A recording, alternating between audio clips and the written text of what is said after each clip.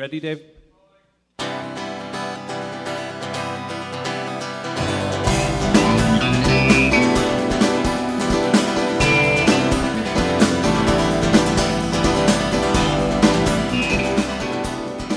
Why is the world in love? Just kidding. We're done with Flood. Hey, everyone. This is Don't Let's Start, a podcast about They Might Be Giants. I'm Jordan Cooper. I'm Dave Fox. I'm Jordan Cooper. I'm Jordan. Okay, whoa. So, what is this? This episode, oh my God. I have been excited about this for months now. Dave, haven't you? Jordan, I was born excited. Yeah. Yeah, I heard about that procedure you had in the hospital. It's a big story in the newspaper. This is an interview with Brian Doherty. Brian Doherty, he was They Might Be Giants drummer from 1993 to the very, very end of 1996, literally New Year's Eve, 96. He played on, Dave, help me out here. I can't remember what he played on. He played on Why Does the Sun Shine EP. Whoa, that's a crazy EP. He played on John Henry. John Henry, I love that album. And the outtakes of John Henry, which turned into some of Long Tall Weekend. The outtakes of John Henry are almost as good as John Henry. And Factory Showroom. Factory Showroom, what an interesting album to talk about one day. He played on some great stuff. He played on a lot of. That's played the headline, on people. Some Severe Tire Damage songs you might know. He played on a lot of some obscure stuff, some rarities, some stuff that you'll hear about. Yeah, some scary songs. He did the Monster Mash. So let's just chat briefly, Dave, me and you, about how this came to be. We contacted Brian. He's the nicest guy in the world. He very quickly was like, "Yeah, let's talk. Let's hang out." He's warm. He's friendly. He's cuddly. He's inviting. Yes. And so speaking of which, he invited us to his home. And not only did he invite us to his home, we were there for 2 days, not in a row. We had so much to say we came back. Yeah, we didn't sleep over, but we came. He has a family. I don't think he wants us there. But so what you're going to hear in this episode is we sat on the patio, which I thought was odd as it was 3 degrees outside in the winter. No, just kidding. This was in June. This was like... We did this a while ago. Yeah, we did this a while ago, but we actually spoke for 7 hours, which is why it's taken me so long to piece this together into something that is unbelievably entertaining for all you people. So we did this in June. We sat in his outdoor backyard. It was a lovely area. day. His dog was running around, which you'll hear. His dog is very cute. His dog's kind of the secret recipe of this amazing interview. What was one of your favorite parts in this interview, just to pump our audience up? Well, I love hearing about John Henry.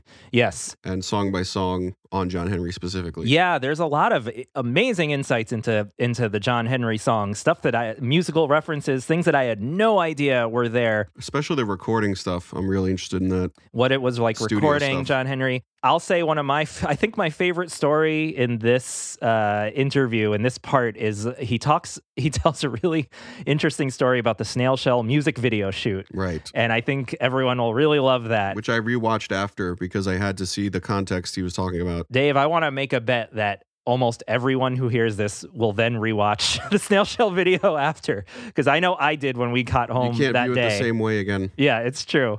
One thing that we talk about quite a bit in part 1 and part 2, and this is just to give a little context, Brian Doherty had a few blogs up where he was talking, he mentioned that he had this like memoir planned about his time and They Might Be Giants, among other things.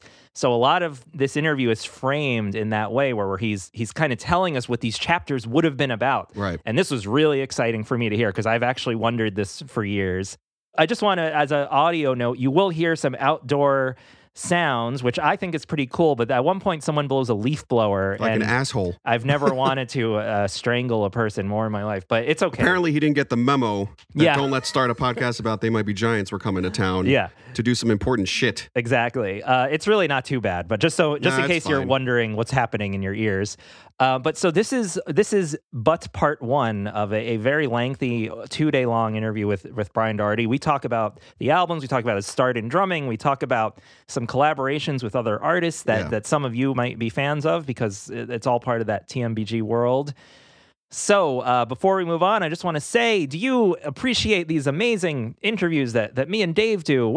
we're outside of our comfort zones. We're not interviewers. We don't know what we're doing. That's true. So if you like this stuff, if you love this stuff, if you love our stuff, then go to anchor.fm/don'tlet'sstart, and there is a support button, and you could support us for measly hundreds of dollars a month. So look, everyone, please enjoy this interview with Brian Doherty. Dave, I think you did a great job in this interview. Oh, thank you. I think you did as well. Dave really asked the hard-hitting questions like, Where's the bathroom?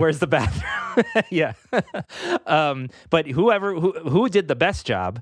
Brian Doherty, you will hear he is a wonderful storyteller. A wonderful speaker. A wonderful man. He had a lot to say about his time in They Might Be Giants. Yes. You people who are big fans of trying to figure out what makes John and John tick, I think you'll like some of his anecdotes about hanging out with them. You really get like the inside. I personally, as a They Might Be Giants fan, like these interviews are almost kind of outside of myself because I'm like, I can't believe this exists. Yeah, it's crazy. I loved hearing his stories about hanging out with them, and it really was like putting yourself in this virtual, like, what is it like to be in the band for a few years? He was very open and he was very generous with his time, and it was great. It was a great interview. Yes. So let's get right to it. Part 1 of interview with Brian Doherty. Woo!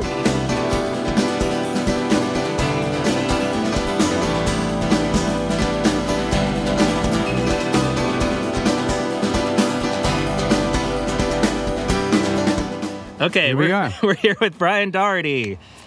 Here we go. This is exciting. Hi. Hey guys, how you doing? Great. It's so beautiful outside. It really is. We are sitting outside. Yeah, you can hear. Can't see. Yeah. Okay, so wow, there's a lot to talk about. I guess we should just start like right at the beginning with what got you into drumming. Yeah, definitely. You know what? I think I got into the drums because I wanted to be in a band, and I think Ringo got me into the drums. Really? Yeah. Do you have a favorite, like, Ringo performance? He's playing on Abbey Road, and later on Let It Be, and that's my dog Lexi in the background. Yeah. That's why this is going to be my favorite interview yet. Yes, Lexi's here with us. But you know what? Yeah, I got into being a band. That's basically it. I wanted to be in a rock and roll band. Is it like the kind of the gang mentality, like it's you and your gang against the world kind of thing? Yeah, kind of feel. I realized later in life that like there are some drummers who got into drumming because they wanted to be drummers and play drum solos and stuff like that and be like famous drummers. And that wasn't me. I always wanted to be a drummer who's going to like play with other people, play their songs, and play in a band with them. So. That's kind of it, Yeah. Kind of turned me on rock and roll music. Do you remember like your first time like playing in front of people? Well, probably or one like of the middle school or something. Oh, really? Had garage bands in middle school and stuff, and playing in front of friends or at some house parties or something. We've gotten a lot of funny early band names from the people we've interviewed. Do you remember any of those early band names? I was in a band. It was a horrible name called Celestial Transport. Yeah. This is a running thing. Bill Krause told us a bunch. Oh my God, it's like just a horrible name. It's a mouthful. We thought it was so cool. We were going to be like the next Yes. Right. Yeah. Like I see the album cover. Yeah. But oh my God, how embarrassing. Wearing like white suits and with outer space in the background, and you're on. Yeah, I know. Totally see it. It's totally horrible. Funny. How did you make the transition from playing drums, honing your instrument, to playing in front of people? Was that difficult for you? Did you have any stage fright? Yeah. Was it natural? That's a great question. No, totally. Like it's petrifying. Yeah. To play in front of people. Thank you. Yeah. It's like anybody who's ever played an instrument in front of like their aunts and uncles or at a barbecue. It's like it's petrifying no matter what. So it's kind of building the muscle. It's like it's not easy to do, and. I kind of felt later when it became, when it was like my profession, playing in front of people, I definitely felt that the larger the audience, the easier it was. Like I could play the biggest place and it becomes more anonymous. Interesting. You don't see people, they're not looking at you. You don't see somebody yawning in the background. You're not feeling sensitive about why they're not jazzed about what you're playing, whatever. It's just like they're like faceless, it's like a faceless audience. But when you're playing in a place with like 30 people, that's petrifying. Yeah, So, yeah. I hear you can only see the first 10 people or the first row of whatever it is you're playing. Usually, yeah. You know, if you're playing in a club, or, you know, with like decent lighting, maybe you could see the first few rows or whatever of people. But you know, most of us meaning all of us musicians, we always play gigs where there's no one there. Sure. Like 5 people there. So we're all going to experience this kind of feeling of intimacy, where we're playing for people that are kind of listening and they're waiting for us. You know, they're waiting for something to happen. Right. And Judging. yeah. So that's a good question. It's not easy. It's never easy. Do you still have those feelings now as much, or does it more depend on like the importance of the gig? Both, I think. Yeah, it's like I feel that I'm always conscious of the audience, and of course, you always want people to like what you're doing, you know. But to a degree, I've done it. I feel like I've done it now so much that like I feel, so what? I don't care. I don't care if you like it or you don't like it. Yeah, right. yeah. Kind of thing. I guess you always want people to like what you do. Yeah. Yeah. So building up to being hired to work with They Might Be Giants, like how did it turn into like? Do you like the term session musician, or is that? No, you know what? I mean, it's something that I learned about session musicians like in the, you know, I'm a little bit older, so I learned about session musicians like in the early 80s. And I really, that there are musicians that just play with, you know, different people every day, or they record television commercials and movie soundtracks, and they don't play with one band. Yeah. And I always kind of aspired to be like one of those guys, like, and I don't know if it's related, but I spent a lot of my high school years reading album jackets.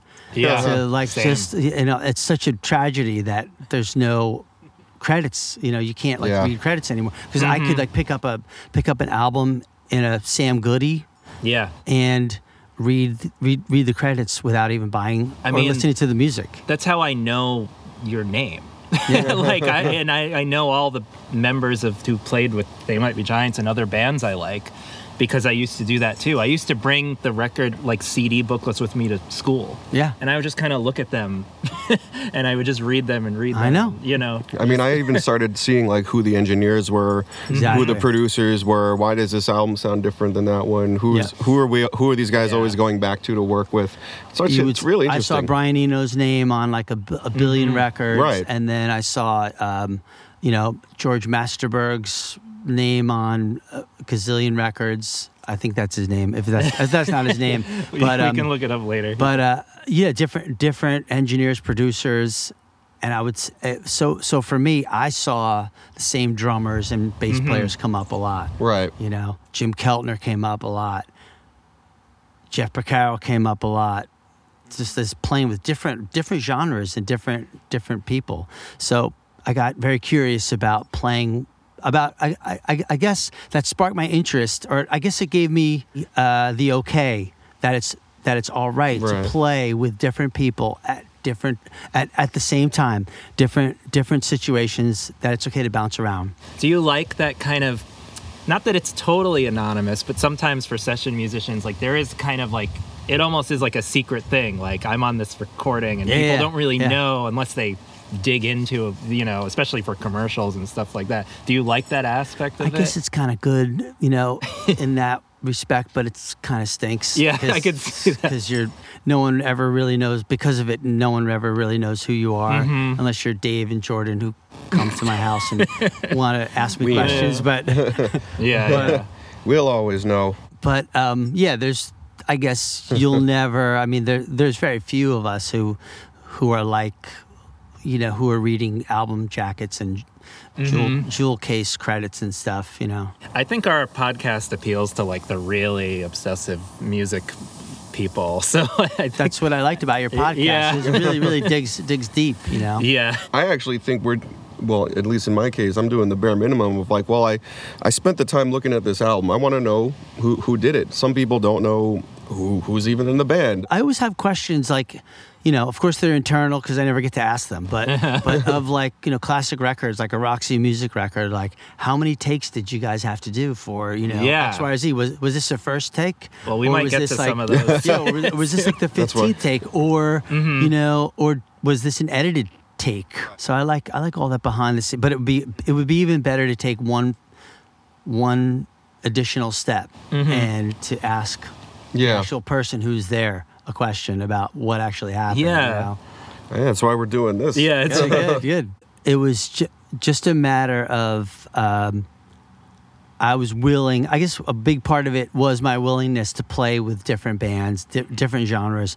I guess at one period of time, like I was playing with jazz people and singer-songwriters and bands and other bands whose drummers, stepped out, so they needed a replacement. I was playing on Bleecker Street, back in the days when Bleecker Street had, a couple clubs. I was playing on Avenue A, a lot at Brownies when that was open, and the Continental and different places. Yeah, way back when. I'm dating myself and everybody else. But I played the Continental. All my shows were on Avenue A a couple times. Yeah, but so I was playing at all of those places like every night with different bands, basically. Now, did you have?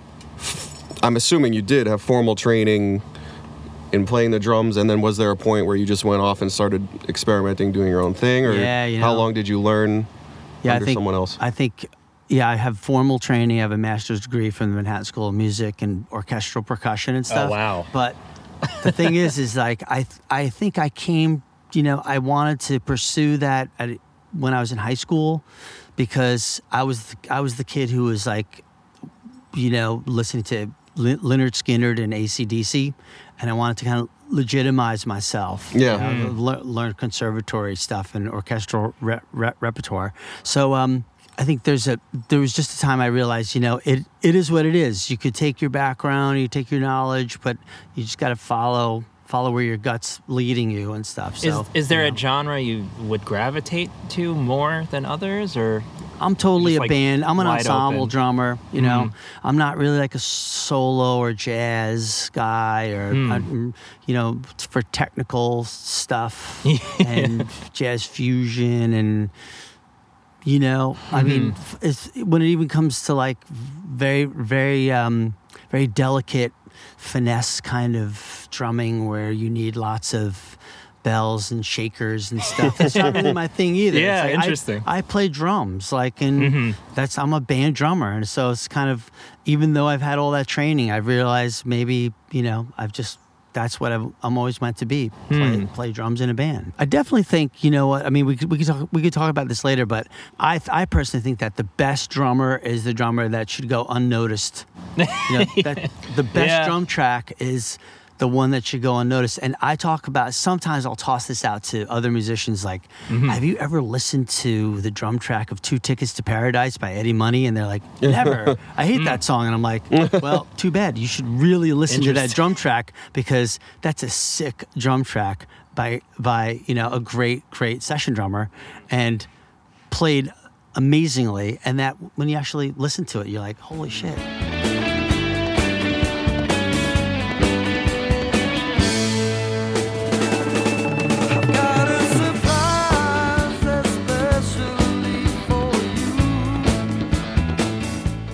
I agree. I would tend to gravitate that way too. There is something to be said for the drummer that's like always in the pocket. I mean, the rhythm section, obviously, as a bass player, I'm going to stick up for the rhythm section. It's very important. Wait, we have a rhythm section right here, right? Yeah. Well, see, I'm kind of we're starting a new band. Ego songwriter guy. That's right. We'll all follow you. Yeah. That's just how I am. But I've tried to be in bands where I'm in the background and I get very, I get it. I get it. Well, to have someone that's just really on point, which is really in my opinion anyway, I mean, there may be disagreement, the drummer's first job is they're steering the whole ship. So if they're not in the zone, if they're off tempo, if they're speeding up, slowing down, that's it. Everything falls apart. So you can have someone that's flashier and then not coming back on the beat. Yeah. I'd rather have someone that could just stay in that pocket. Outside of this conversation, I mean, I may have had this type of conversation like 5 times in my life with somebody, because a lot of people don't get it. Yeah. I think about this stuff obsessively. It's why Well, it's like you want someone to put on a show. I mean, you want a show. You want a front man or front woman or something to be the focal point, but you don't want that to undermine everything else that's going on too. It goes back to this idea of collaboration, right? It is truly a group effort. if there's one person that wants a little more of that effort than others, I mean, it may not work out. So, but to get back to your initial question, yes. This is this is all the stuff that kind of amped me up about being, a drummer, working with different people. Like, I felt it was okay. It wasn't bad to be working with different. I was very, very open to working with different artists. And people would call me constantly and say, right. will you listen to my demo? And I would listen, and I'd rehearse with artists, and some would work out and some wouldn't work out, and we do a couple dates here and there, and some would some things would flourish and some would just kind of fall. What was one of one of the earlier ones that had momentum, where you were stuck with the band for a while and it seemed like things were happening? Do you That's remember? a good question. Specifically, it was a band called The Silos that I was in. Okay, Yeah, cool. you sent that. Yep. And for a while, Graham Mabey was also in that band. Yeah. All right. We were signed to RCA Records, and I was not one of the songwriters in the band, so I was kind of a support, musician. And but the songs were really, really good. The Silos were honestly the best mix of the Stones and Buffalo Springfield. I could see that. Buffalo Springfield. Mm-hmm. They weren't afraid to rock. Caroline.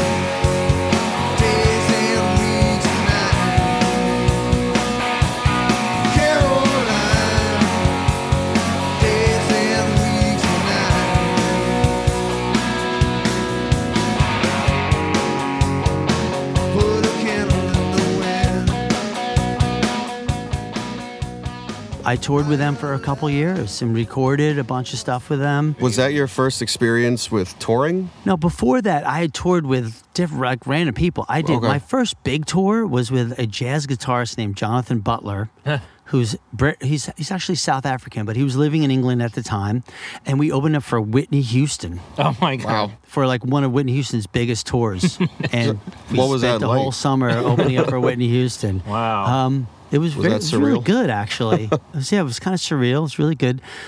Anybody who's ever been an opening act, or if you've never been the opening act, you realize quickly that you're only playing 30 minutes set a night. So you wait around all day, you get the last sound check, and then all of a sudden you play a 30-minute set and it's 8:20 and you're done. What am I doing now? Yeah. So, no, but it was good. She was very, very cool to us. A couple times I met her. She never really socialized with us or anything. Mm-hmm. But yeah, it was a really good experience. I was very, very young. I was playing huge venues. Wow. So no, that was my first touring experience with Jonathan Butler. How did you acclimate to touring? Was it something you enjoyed? Was it a grind? We talked to different people that, some people like it, some people I've got a lot to say about touring, by the way. Ooh, so, okay. Yeah. Okay. We can circle back. It's good. Yeah, definitely. No, it's good. It's good and bad. I mean, touring is for young. Touring at the level of touring that I'm experienced with is only good for young people. Van touring. Right. And I was totally digging it. Mm-hmm. Just driving 6 hours a day, getting out, loading into a club. That was awesome. Yeah, it was great. Yeah. It was fantastic. So I never had this moment where touring it's horrible, it sucks. Yeah. Touring. There's a lot to touring, and I don't know how interested your audience is in touring or hearing me talk about touring, but we could talk about it more. Yeah. No, I They're interested enjoyed in what it. we tell them to be interested Yeah, in. exactly. Yeah. No, totally. You hear me? So getting to They Might Be Giants, is there any other significant, before we get there, is there anything you wanted to cover before reaching that big section? I would just say that I continue, in my professional journey, I went from bands like the Silos to playing Bleecker Street again, and Brownies, and unknown singer-songwriters and people, trying to get record deals and so on, to I guess the next artist that I worked with that I really felt jazzed about was Freedy Johnston. Well, I sold the dirt to feed the band, falling right through my hands. Yeah, I sold the map up to the sky, falling down, always try.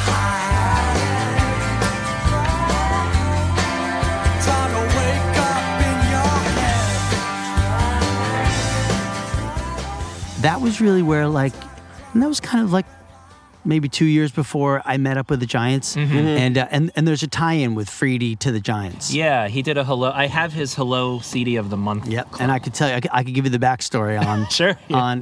on his tie-in. And Freedy got a lot of attention, and we would open up for other people, and we did gigs opening up for the Indigo Girls, and we did a gig opening up for Pere Ubu, and we played gigs at the Knitting Factory in New York City. So it was good. There was a good buzz about Freedy. That was I guess the artist that I worked with before I met They Might Be Giants, and the Giants were also signed to Elektra. Jamie Kitman was, I don't know if he still is or not, but was married to a woman named Marjorie Galen. Can you verify that, Jordan? Who was Marjorie Galen, who was working for a time was working at Bar None Records, and I think she stepped out of Bar None. Well, because the Giants had a Bar None experience, right? Yeah. And so did Freedy. Freedy had a Bar None record. And I think Marjorie went to work for Jamie. And so Marjorie, based on my work with Freedy, on what she heard, I had never met her, recommended me to They Might Be Giants. Okay. So that's the tie-in. So I'm very, very thankful to Marjorie. If you're listening, yeah, it was very, very nice of her to recommend me, and that was purely on I guess she was a Freedy fan and enjoyed the record and everything. So, So what was that like? The first few times meeting the Johns and They Might Be Giants, and especially because up until that point, they'd been largely without a band. So they hadn't made an album with a band, but they toured with a band for Apollo 18.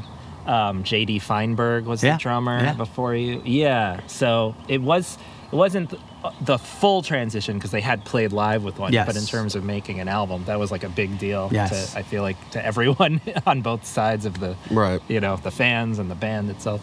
How I always wondered just like how does that all start? Like, do you meet just to get to know each other first, or does it jump right to the I remember it very, very vividly. Awesome. I mean, I remember I was living in West Orange, New Jersey at the time, and I got a voicemail on my answering machine. Remember those days with answering machines? Yeah. And it was John Flansburgh. Yeah. And he was like, I'm looking for rock drummer Brian Doherty or something like that. And it's like, this is John Flansburgh of They Might Be Giants. Wow. And so he left me his number, and I called him back, and we had a quick chat, and he told me that he got my number from Marjorie, and they were interested in auditioning some drummers for an upcoming tour. And I was like, yeah, let's do this. This sounds great. Until that point, I mean, I had known of the Giants music. I'd heard Birdhouse in Your Soul and everything, but I wasn't like they weren't in my rotation, so to speak, And, but we had a nice chat, Yeah. And I think like a week later, a couple days later, I met them at their studio. There was a studio it's not there anymore. It was called Coyote. It was on like between Berry and Wythe on North 6th Street or something. And that was where they rehearsed. That was like their home base. So I met them there, and it was definitely an audition. They had some other drummers there too. So it wasn't like, this wasn't a slam dunk. Yeah. But was that nerve-wracking? Yeah, it was a little nerve-wracking. But I remember, we chatted a bit too. I mean, because so I guess in hindsight, it wasn't all about your drumming. It wasn't about your excellence. Yes, I know. It was about just like chatting. I guess the chemistry. I guess they wanted to see if they could do some travel dates with this drummer or whatever. So so I think it was just me. It was me, Tony, John, and John. Do you think you stood out in a musical way at all that that led them to picking you, or could you? I guess that would just be conjecture. But No, I would say it was probably a good combination. It was probably a healthy balance of all of that. Because I remember having a conversation just with John Linnell outside in the lobby, which for a little bit was like awkward because there was a pinball machine in the lobby, and I was playing. I don't know why. This is silly, but I was actually playing the pinball machine, and so we kind of had a pinball game going between us, and but yeah, there was definitely kind of you see your skill at pinball. Yeah, exactly. You must be a good drummer. Exactly. Yeah, I was going to say you had to do something to keep your hands busy at all times. So, but maybe Tony had some input as well, because I know that Tony was a trusted source of theirs, but that was it. It was just a four. It was very, very pared down. I mean, when I rehearsed with They Might Be Giants in the early days, it was like very, very informal. It was like kind of this, It was kind of like four guys sitting around, and I mean, we could circle back to this later about how we'd actually rehearse, but a lot of our rehearsal we would spend talking. Yeah, and then realizing, holy shit, should we play something? Yeah, and then we'd be like, oh, time for lunch, and we'd spend like 3 hours at lunch at Teddy's in Williamsburg or something. So Dave comes over to record the podcast, and we'll just talk for an hour first. Yeah, and we're like, oh, geez, we should start recording. You know what? Maybe there's something to it, because I feel like at least in my life, time is like I'm always looking at the clock. It's like, come on, let's go. We got 2 hours to rehearse, and I got to get out of here, and I got to, Mm-hmm. But maybe there's something to be said for that era or whatever, that period of my life. When my drummer, when we practiced like in his basement, and we weren't, because when you go to a studio and you just have a 2 hour block, it's like, all right, I don't care what happened to you during the week. We're paying for this. Let's play, But when it was like in his basement, it was like, check-in time. It was like, how you been? Like, how's the girlfriend? How's the whatever? Absolutely. And then, the hours would go by, and you're just like, play a song, then talk for another hour. I took guitar lessons from Dan Miller, who's their current guitarist. Yeah. And, humble brag. I know. It was cool. It was kind of crazy, but I took guitar lessons with him for like almost a year. Wow. And it was the same thing. We would just talk for 20 minutes, and he'd go like, all right, I won't charge you extra, but you gotta do this. Yeah. We both were big fans of like XTC and Frank Black and other people so we would talk about music. Yeah. It was kind of like this, honestly. And we would just talk about music for like 20, 30 minutes, and then get to... I guess there's something to be said for it, because like... You're learning, you're hearing about other bands, other artists. So you can't be all business all the time, right? But with the Giants. So in the early days, I definitely felt that, at least in those days, I can be very shy. So I think it took a while for all of us to kind of like warm up to each other. So it was kind of a natural thing. It wasn't like we were best of friends right away. It's kind of like we kind of warmed up, and a big part of rehearsing with those guys would be just like listening. So we would stop something, and then listening to the two Johns talk across the room at each other about stuff, right? And it could be a random thing like, oh, did you do that interview this morning with blah, blah, blah? Yeah. So, and they would talk about business. They talk about somebody else, talk about a third party that I've never heard of or known. And me and Tony would just be sitting there. Luckily, sometimes Tony and I would have a conversation and stuff. And then all of a sudden we'd pick up and do another tune. Do you remember like the first song you rehearsed? I was just going to ask. I don't. I should have written down. I remember Flans gave me like a whole set list of songs to learn. Wanted to ask about that, how much to learn. I always wonder when someone joins a band how they get all those songs in their head so fast. So you know what? So Flans probably gave me 18 to 20 They Might Be Giant songs to learn. And I remember, well, I'll tell you exactly how I do it. Sure, yeah. I listen and I transcribe everything onto paper. Oh, wow. And then, so it might take me 3 or 4 listens, but I find that the actual writing it down. Like on sheet music? Well, it could be on staff paper, manuscript paper, or it could just be on blank paper. Wow. I'll write it out, but for drummers it's easier because I'm not writing chord symbols and stuff. I'm just writing like rhythms or kicks or repeat signs. So it's a lot about the form and the feel of the song and whatnot. So yeah, I transcribed like 20 They Might Be Giant songs like in a couple days. Wow. And then definitely Don't Let's Start was one. The guitar was one that I remember. That seems like that Dinner Bell was one I remember. Dinner Bell. Yeah, nice. There's like definitely. So yeah, I transcribed a bunch of songs, and I became a lot closer to the songs because of it. So God, there's so much to talk about with this stuff because there's learning the songs that have been recorded, like Don't Let's Start. And are you basically, is the implication learn every single beat? Yeah, that's a good So yeah, I was given no direction. And I think, and they, I feel like they kind of wanted me to come up with what my interpretation of what I would do, and to be honest with you, they weren't really that picky. So it's about when I came to them after learning their songs, they didn't pick it apart like, oh, geez, you really should do this or that, or like the feel is wrong in this part, it's great in this part, but wrong in this part. It was more like, yeah, this is pretty good. Let's keep rehearsing. So I kept getting positive signals that I was on the right track. Frankly, so much of their drum stuff is like so prescribed. Yeah. That, if you don't play X, Y, or Z, you're completely wrong. So it doesn't sound like the you song. have to play that. So, and Don't Let's Start would be an example of that. So there's not really any variation really you're going to come up with as a drummer to be like, yeah, this is so much cooler because it sounds good the way it is. And if you don't play that specific rhythm, the song is not going to sound like the song.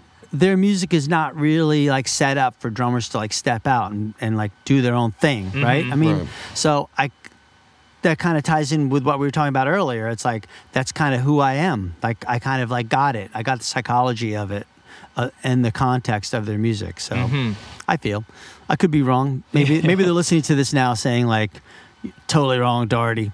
So, what came first, playing a live show with them or recording something with them? We had there was just like specific dates to be done here. Okay. And they were all like in the Northeast, like easy travel dates. Like, I think our first date was at MIT and somewhere else in Vermont or something. So it was all like close, pretty close.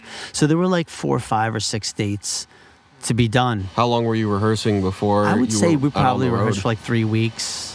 Wow. It was like I think I could be wrong, but I think we started rehearsing in late March or early April, and the gigs were probably late April. There were college dates before colleges let out, And, no, but it was totally enough time. We rehearsed like from like 12 to 5, 4 days a week or whatever. There was totally enough time. See, I'm thinking rehearsing one day a week. List. Yeah. That's one day a month. Yeah. Oh, when's everybody free? Do you remember like the first show or? I remember that show. I think that was if it wasn't MIT, it was some college in the Northeast. And it was, I remember I rushed everything. It was like, everything was like twice the speed. And I remember one of the crew guys saying like, wow, everything sounded fast tonight, And I thought that wasn't me. It had nothing to do with me. Everything felt really slow. It was totally me. I was like rushing flash time when everything's in slow motion around you. That's I was totally energized and probably like way too excited about playing the music and stuff. Yeah. So, I remember the show. It was good. It was actually a good show. Thank you. That was called Self-Help Nowhere. We've got a new drummer tonight. His name's Brian. Please give him a round of applause.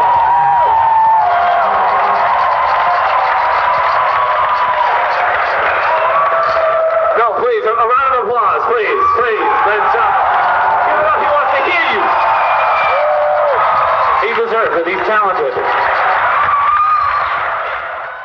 Everybody seemed to like it, and it seemed like the Johns were happy with it, and the crew was happy with everybody. And I guess that was the first time that maybe the couple days prior to that was where I met their crew, the sound guy, all the techs and stuff. So it's kind of a family that you kind of have to fit in with and stuff. So.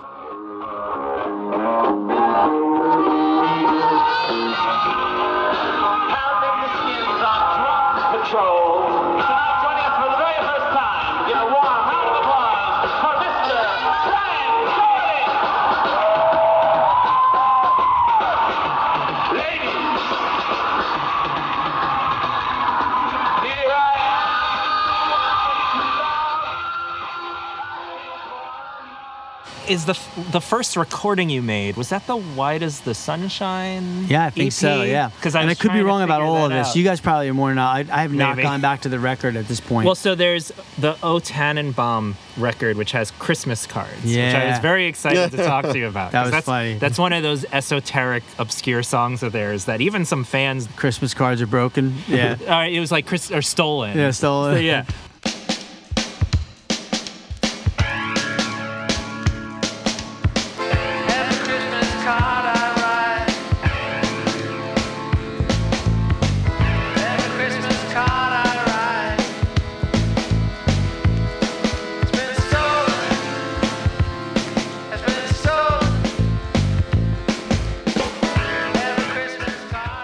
Okay, why don't we jump right into that? Let's get to the meat of this. Christmas cards. I think the timeline is that's the first thing you made with them, I think. Okay. I'll take it. Maybe the most important song they've done. Yeah. All right, good. We had a Christmas episode. All right. And we spent a while talking about Christmas cards because it's a strange song that has not really... there's not even a digital release of it. But it's really... There was an A and B side. Yeah, it was right? O Tannenbaum, which is J.D. Feinberg on drums. Uh-huh. So that's why that seems like the transition, because that's... It's like literally you turn over the record and there's a new guy. And it's you now. Yeah, so it's kind of interesting. Boy, wow. I had no idea. Yeah, it's interesting. And his drums are great, that it's very soft, jazzy kind of drums. It's a soft song. But so Christmas Cards, do you remember how that song came about? Because it sounds improvised. I hope I have enough. Yes. No, it was totally improvised. Yeah. And I think I remember there was a studio. So we rehearsed at this one studio in Williamsburg, but there was another studio in Williamsburg that they really favored. It was called Excello at the time. And it was kind of on the other side of Williamsburg. And I'm pretty sure that we just were playing we were actually like kind of jamming. Yeah. Playing some grooves and stuff, which we didn't do very often. Yeah. You know? And Flans kind of like just Flans is good for that kind of stuff. He's good for the riff, for that, just coming up with like left field stuff like that, you know? Mm-hmm. And I distinctly remember him just like saying stuff like Christmas cards are stolen. Yeah, you know? And we're all like laughing, like smiling at each other, like what the hell? What the, you know? And it's kind of like, and we just kind of went with it. But who knew that? I mean, I don't think we did that with the intent of coming up with a B-side for a single or whatever. Oh, okay. That's what I was going to ask, if there was something that needed to be filled. No, I do. I think that we actually were in the studio to record something. This is also another notion that we can circle back to. But in my opinion, and everything that I'm saying, by the way, in this podcast is my opinion or my perception. Sure. But in my opinion, like the Johns were very aware of like the fan base, giving the fans something. So like, let's say that this was August, you know, let's say that we did Christmas cards in August. The Johns were very aware, like something like this should be out like in November. The timeline, the production timeline and stuff, they were very aware of like getting stuff out to their fan base, which is great, you know. So yeah, but that's made it even more crazy that we were in flip flops and shorts and stuff, like jamming to this, and Flans is singing the Christmas cards are stolen. And then was that track like that's built? when I realized like I'm playing with like a crazy genius band. Yeah. Was it like built upon, or is that basically what we're hearing? Is that? I think that I think that that's just what we did. There's a few sour notes in there, like if you listen to it. Yeah, you know, I mean, I think that they were okay. I mean, we were all okay with stuff like, you know, mistakes being heard. I don't know. I can't remember specifically if somebody went in afterward to overdub a vocal or to a keyboard part or whatever. Yeah. But no, I think it's pretty much what you hear is what you get for that. I think that would be good. What made it cool. That'd be a good music video. You guys in flip flops and shorts. I know, right? Singing about Christmas. Yeah. I'd like to see that. Why is there no music video for this song? There really should be. What we say in our show, it's weirdly catchy. We love the song. It's not a lesser song in my view. I've always thought it was really great. Like when I first became a fan, someone put it on a cassette for me. Right. And I didn't have any perception of this belongs here, this belongs there. I just had a bunch of songs on a cassette. Right. So it grew on me the way any others, like the way Don't Let's Start would. Yeah. So it's kind of funny.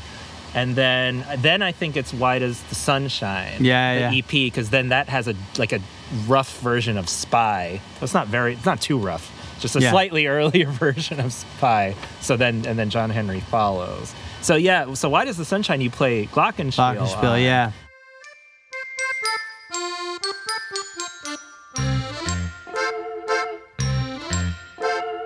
The sun is a mass of incandescent gas, a gigantic nuclear furnace where hydrogen is built into helium at a temperature of millions of degrees. Which is really cool as you know, to listen to, because you're hearing like the melodies. It's like a different thing. Yes. Like, so were you creating those melodies that you play on it? You know, I don't remember how we came up with my part, but I could say that like all of this came about. This is a total Flans move because the Glockenspiel was the centerpiece of that song in the live show. Yeah. So it was like a moment where like a Glockenspiel was set up. We made a big thing about it. It was front and center. Ladies and gentlemen, on this beautiful day, we would like to introduce to you, direct from Jersey City, our drummer performing on the Glockenspiel, Mr. Brian Doherty. Perhaps the only professional Glockenspiel player working in rock today.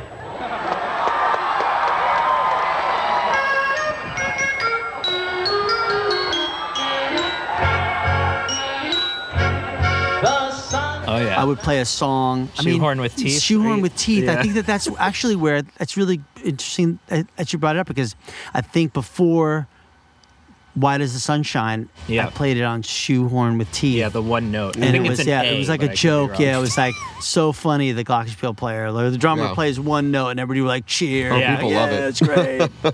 So, the Why Does what do you remember? Like, it's a strange release, the Why Does the Sun Shine EP. Yeah, you know, I in my opinion, I mean, I don't know how that song came about, but I definitely feel like, and I don't know who wrote that song. That's a cover of a song from an old record called Space Songs. It's an educational record, and John and John performed that from the early '80s to they've been doing that their whole career.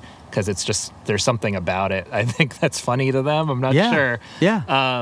That's where that came from, with the idea to put it on record finally. Yeah. I mean, that does make sense. But. You know, now that you're telling me this, Tony and I used to have a little joke between us that like Linnell would always run to, back in the day when you had to buy newspapers, you know, Linnell would always run to the front desk of the hotel to pick up the New York Times on a Tuesday because it was the Science Times. Oh, yeah. And that was really who he is. Yeah. It's not like, I mean, I don't think a song like that came on, I'm sure that they really just wanted to record it with a band. Yeah. Or do it again 5 years later before they had done it. That's really, I think, all there is to it. It's like they really enjoy the song. And like later, I don't know how it came. I think it came in a live show, that we started to do like a faster punk out version of that. That's a great version. You know, Linnell and Flans, and I mean, we all kind of liked rock and roll too. Yeah. So. That brings up a side thing, which is, I do notice they're kind of averse to doing slow songs live. Like, they'll speed up songs. I've heard them say in interviews, like, they'll joke about the audience being asleep, or they're just self-conscious about, like, they're not the kind of band that's going to do a ballad and kind of do this big spotlight ballad, ever emotional. Yeah. Did that ever come up, like cutting out songs? It's too slow. Definitely. Yeah. Yeah, and I'll tell you that, I mean, here's just one example, and I don't know if Flans will remember this or not. In the early days, like, and we would quite frankly, we'd be a little anxious about songs and tempos and stuff. Yeah. So, and I didn't carry on a metronome with me, and I didn't check tempos before we actually started. It was just like 2, 1, 2, 3, 4. And some nights the tempo would be spot on, and some nights the tempo would be off or too fast, too slow. And I remember Flans telling me after one show, like, you know, we should have some sort of symbol, like where if I feel like the song should be faster. Oh yeah. You know. Yeah. Like for instance, if you see me raising my eyebrows at you, that funny. means faster. I think we tried that for a few shows. But he seemed to always want songs faster. We're going to bring it all the way down. Here's another song from our upcoming record. So we have to lower our metabolism for this one. The blood pressure's going down. So he was very, very he was hyper aware of making things entertaining for the audience. And Linnell, I think, didn't really weigh in on it. And as a drummer, I was always like coffeeed up or like amped up. So faster was always better for me. So, That's funny. I mean, it's funny to me. Like, I find their personalities funny and interesting because it's like, a typical rock audience it's like a slow song if it works. Yeah. If it's emotional, if it's powerful, it's every bit as REO Speedwagon. Yeah, I mean, it could be your biggest memory from the show, going home in the car later. We never had discussion about or I was never part of the discussion. Sure, because I, to be honest with you, I mean, I was never consulted about the set list. It seemed like Flans would make something. I don't even know if Linnell was consulted. Yeah, but before the day of computer printouts and whatever, it was always a Flans Sharpie on a piece of paper, right? And it would always be like Flans song, Linnell song, Flans song, Linnell song, back and forth. But yeah, I was never consulted about the set list, so I don't know what the thought behind it is, but it was always like, I mean, to their credit, they always wanted to put on a good show. So maybe some of that wasn't our, at least when I was in the band, maybe it wasn't one of our strong suits, like playing like slow. Because if you play slow, you really have to do it with confidence. You really have to all be doing it correctly. And, The first time I thought about this, because me and my friend, we went to see Cracker. Oh yeah. And half the show was slow. Yeah, these 7-minute slow songs, and we after the show we were talking. We're like, they might be Giants. Never. It's such a different. Though it's funny because Cracker, like David Lowery's lyrics are every bit as strange and artsy, and they're not exactly normal lyrics in the way I would consider They Might Be Giants lyrics. But for some reason, I guess it's the musicality of the band. But they like one band feels confident doing that, another band just doesn't want to do that. It's interesting to me. It's something that I didn't really ever give too much thought to. I mean, there were a couple, and I don't know the name of the song. It was a Flans song. I'll sing it to you. He sings something like, "When I walk down the street, most guys Extra savoir faire." Yeah. Yeah. And if I sound okay, you can leave that bit in. Yeah. I have to leave that in. But we did that song live, and that song in the studio like had brushes and stuff. Yeah. I love and muted trumpets and whatnot. But it was kind of our perception that it wasn't really going over live. Sandwiched between like two Linnell songs. That song would come around, and all of a sudden everybody would stop, and people in the front row would start just like the smiles would melt. Go away, and they'd start they were listening and everything. No, but I totally get it. It was kind of one of those moments where I don't know. And now I won't play any of it. I know exactly what you mean. I know what you mean. It's not saying the song is any less melodically or interesting. It's more. It's like an energy thing. Okay, so Why Does Sunshine? Also on that EP was Jessica, the cover, which I always loved.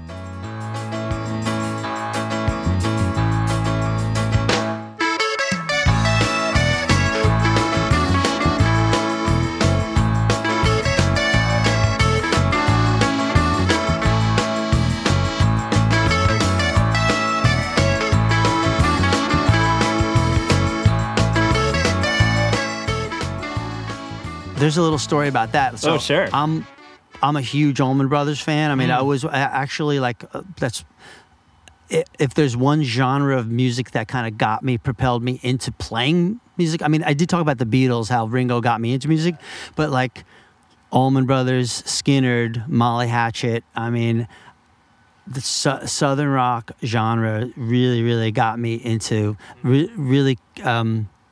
Made me want to play music professionally, and it's weird. I mean, I'm probably the only one that'll ever go on record saying that, other than Artemis Pyle, the drummer of Lynyrd Skynyrd. But I'm a huge Allman Brothers fan, and saw the when I was growing up, saw the Allman Brothers like 10, 12 times. And I'm a huge Dickie Betts fan. He was he was the second guitar player. And after Duane Allman died, Dickie Betts stepped up to the plate and wrote Ramblin' Man. So the Allman Brothers didn't crumble. He really brought them up and like gave them their first #1 hit. So he wrote Jessica. He wrote the song Jessica. And there was talk between us. We were thinking about trying to get Dickie Betts to play. Because I remember Linnell telling me at one of the sessions, like, Dickie and Gregg Allman have heard this song and they really like it. And I said, so why can't we get Dickie to play on it? And that would have been like amazing for me. Selfishly, I want Dickie Betts to play.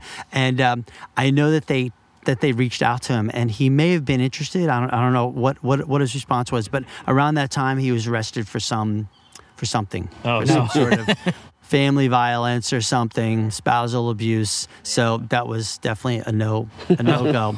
But that was I remember there was a lot of conversation about trying to get Dickie Betts on this record. So. Was there anything else on Why Does the Sun Shine? Why Does the Sun Shine? So you said Jessica. What else was on it? Well, so then there's Whirlpool, which you're not on. There's no drums on it. Though I love it. I don't remember that song. To be it's a honest Meat with Puppets cover. Okay. Another cover. There's another connection because I think for a bit, Jamie Kitman managed the Meat Puppets as well. Oh, sure. So it's all there's like always product a reason. placement. Yes. Yeah. That's hilarious. I never would have thought that. So gearing up to do John Henry, like what were those days like in terms of like talking about we're gonna make an album together kind of thing? Like we did a lot of dates, a lot of gigs before John Henry, and I felt like we were playing together as a band nicely. Yeah. And it was good. We I don't know where we did gigs, but there was a lot of gigs to be done. And I remember there was a summer went by and there was a lot of outdoor festivals and stuff playing, and it was exciting. It was great. It was great for me. This was like the first band that I've ever played with that like actually had people that were buying tickets. The Giants were always good. Like we could play any club in any city and there'd always be 900 to 1,000 people there. Like any big club. Yeah. Like you would look at a place and go like, oh, this place is a dump, and then before you know it, there'd be 900 people there. Seriously.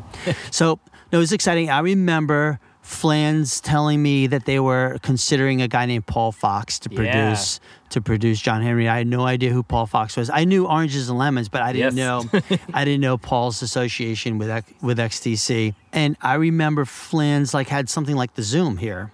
Or like a portable recorder, and we started recording little snippets. I remember he and I spent some time like demoing riffs to like meet James Ensor.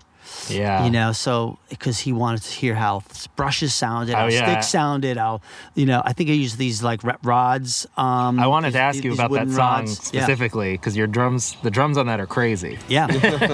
She ain't the man before there were junk stores, before there was junk. He lived with his mother and the torments of Christ. The world was transformed, a crowd gathered round. I think, a lot of that was Flans wanting, Flans was, Flans had a good influence on my drum tracks. Oh, okay. Because he didn't think like a drummer, and he always wanted something like more exciting. Can you make it more exciting? So he didn't know how to communicate with me drumistically. So it was kind of my job to come up with. And so that's one of those moments where we tried out some things, and I think that was one of the things because that's a Flans song. So I don't think Linnell. I think he and I probably demoed that by ourselves. Oh, okay. And he sent off a bunch of stuff to Paul Fox. And then that was the last I heard about any of that until, October or November of that year, and till when they announced that, we're going to do a record with this guy, Paul Fox. So I guess all the while they had been communicating with Paul about the demos and the songs, and they had been selecting stuff to record and whatnot.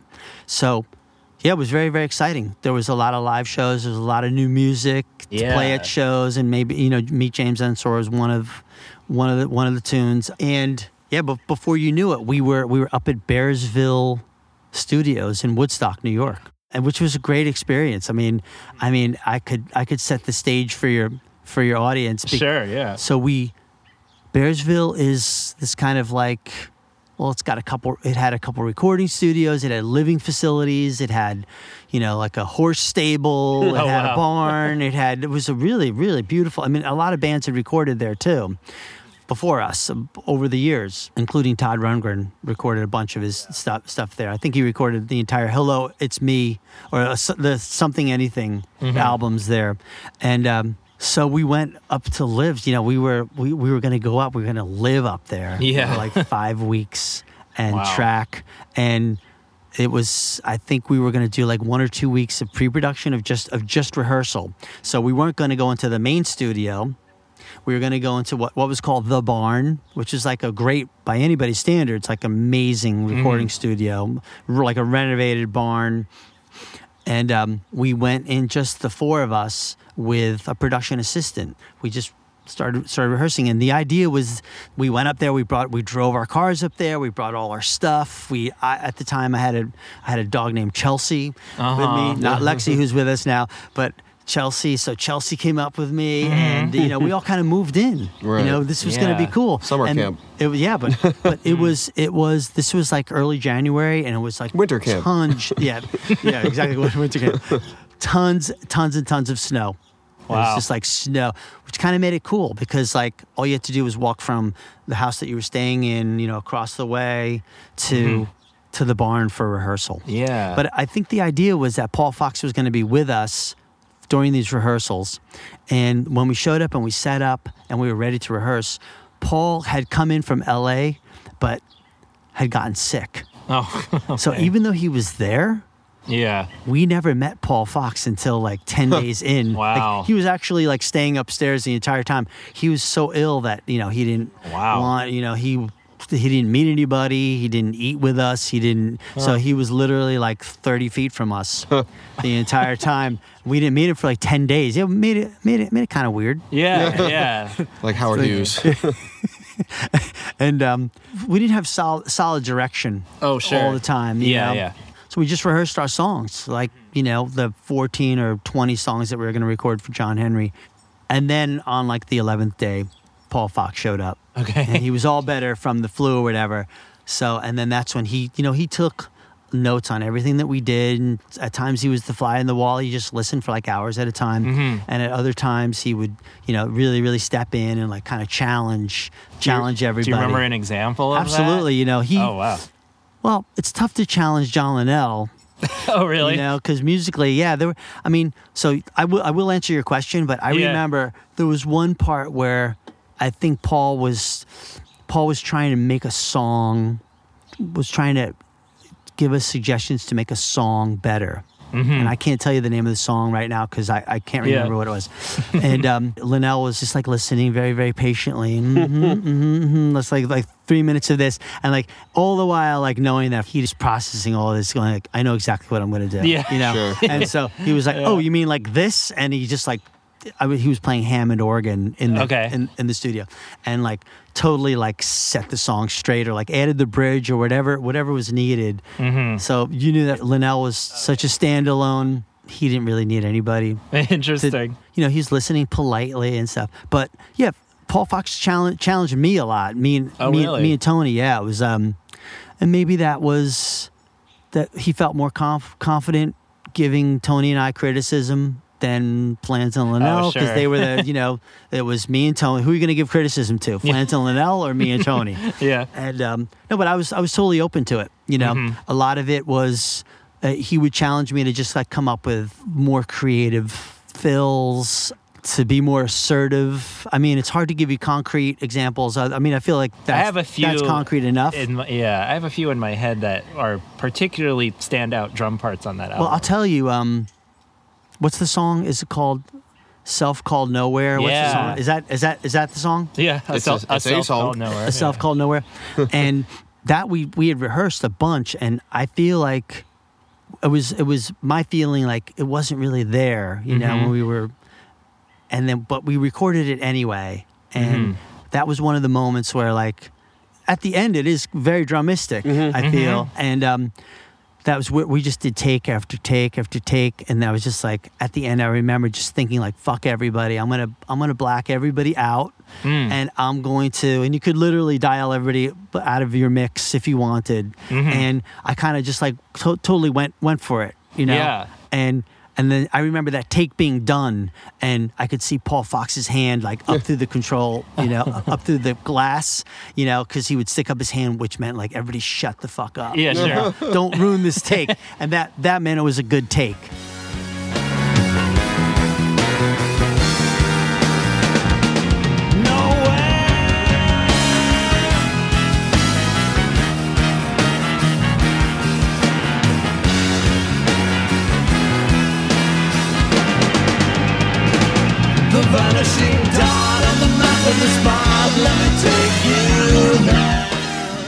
That was kind of a moment where, and I think that came out of Paul's challenging me, and it was always a good challenge. It was never like you suck. I'm going to challenge you. Why are you doing this or that? It was always like, this is awesome, but I know you can make it better. And at one point in the rehearsals, I took this as a great compliment. He said, "You know what, Doherty?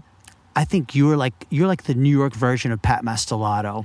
And Pat had played drums on Oranges and Lemons. Oh, sure, okay. And so Pat and Paul were great friends, and Pat had great respect for Paul had great respect for Pat's drumming. And so I took that as like, holy shit, this guy thinks I'm like, you know, just as good as the other guy. Wow, you know. So yeah, but a lot of good stuff came out of that. A Self Called Nowhere has this like heaviness to it, like it's the musically, and I think a lot of that is the drums. There's kind of like a more than the other songs on an album. It's like kind of got this ominous, like, you know. Well, because like of the dynamics, it's so quiet, and then you have these huge fills coming in. Yeah. I think that's a typical Linnell song. I mean, that's a Linnell.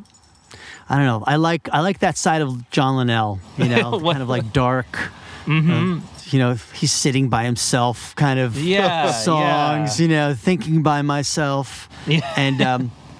But also, if we could talk about this for a moment, too, because a lot of these songs that came to me, that came from Linnell, he would have specific drum stuff programmed already. Pretty much, if the stuff is coming from Linnell, I'm like, you know, that's it. It's like, okay, this is what you want me to play? Okay, I'll play it. So is that a distinction between the two? Was Flans more open to? Yeah, so Flans and I would work on Meet James Ensor, for instance, and Linnell was more like, oh, I recorded this song last night. Here it is, and I'd be like, oh, okay, I get it, and I would play pretty much. What, you know, I'd add embellishments. So, for instance, Self Called Nowhere, the fills at the end were all mine, but. You know, that was me stepping out. So there were moments where I could step out. That's so interesting. Yeah, they share demos to the fans a lot, and the Linnell demos they sound like finished songs. Yeah, totally incredible. The Flansburgh ones are a little more rough and everything. Yes. One other song on John Henry that is like really amazing drums is Out of Jail. Do you remember that? Vaguely, yeah. But the verses are just nonstop snare drums. Yeah, it's crazy. It's like So, did that come about? Like, was that extra push from Paul Fox? No, maybe, I think that was one of the Flans moments where he, you know, he was always looking for like, well, how do we make this more interesting, exciting, more rhythmic, and. I think that for that one, he may have even come up with that little riff. Oh, really? And so I was just executing his vision for that. Before the screen door slammed, she was out of Xenia. A stranger could have loved that town, but she had to leave. I wish I'd gotten to know her. So that's a good example, just to support what we were talking about earlier about how Flans like Meet James Ensor and this song was always looking for like something a little more intriguing for the drums, which was cool. So, you know, instead of being like, oh, just play 2 and 4 on this, you know, he wanted the drummer to be be more participatory or something, you know? Yeah.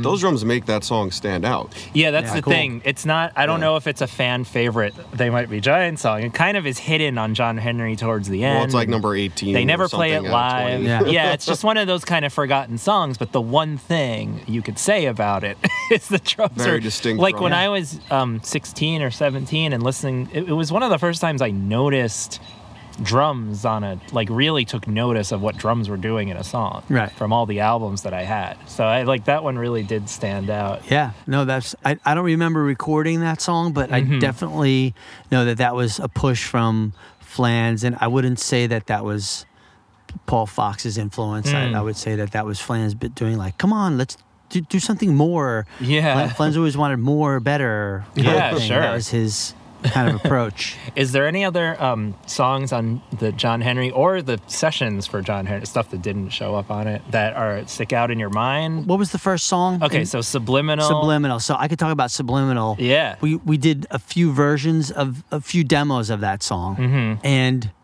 I remember driving to a session one day because we were going to do the demo at Excello in Brooklyn, and hearing Message of Love by the Pretenders. There's clearly two drum tracks, and it's the same, like doom ga ga da doom ga da. And do you mean in like the right and left? Yeah, but no, it's just clear. I don't know if they panned him right and left, but there's clear that there's the drummer recorded himself twice. When love walks in the room, everybody stand up. Oh, it's good, good, good. Like Brigitte Bardot.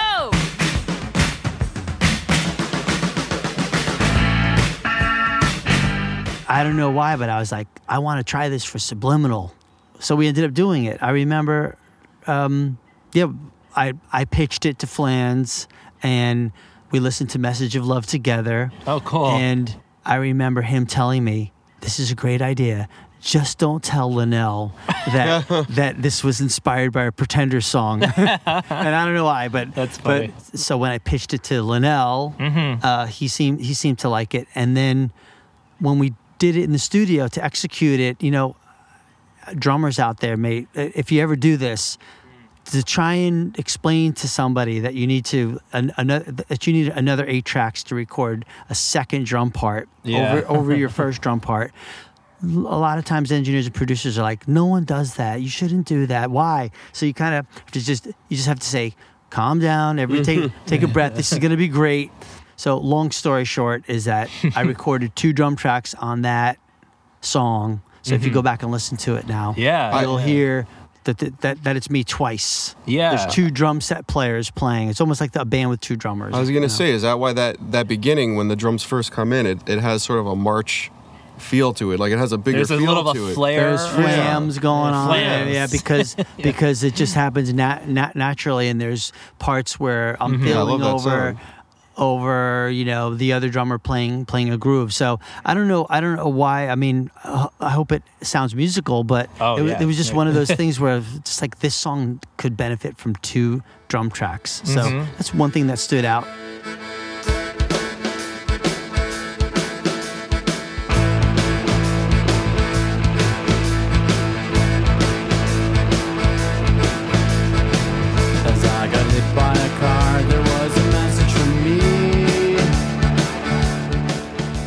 And it fits the thematic quality too, because the idea of like subliminal is that there's something under the thing. Yeah.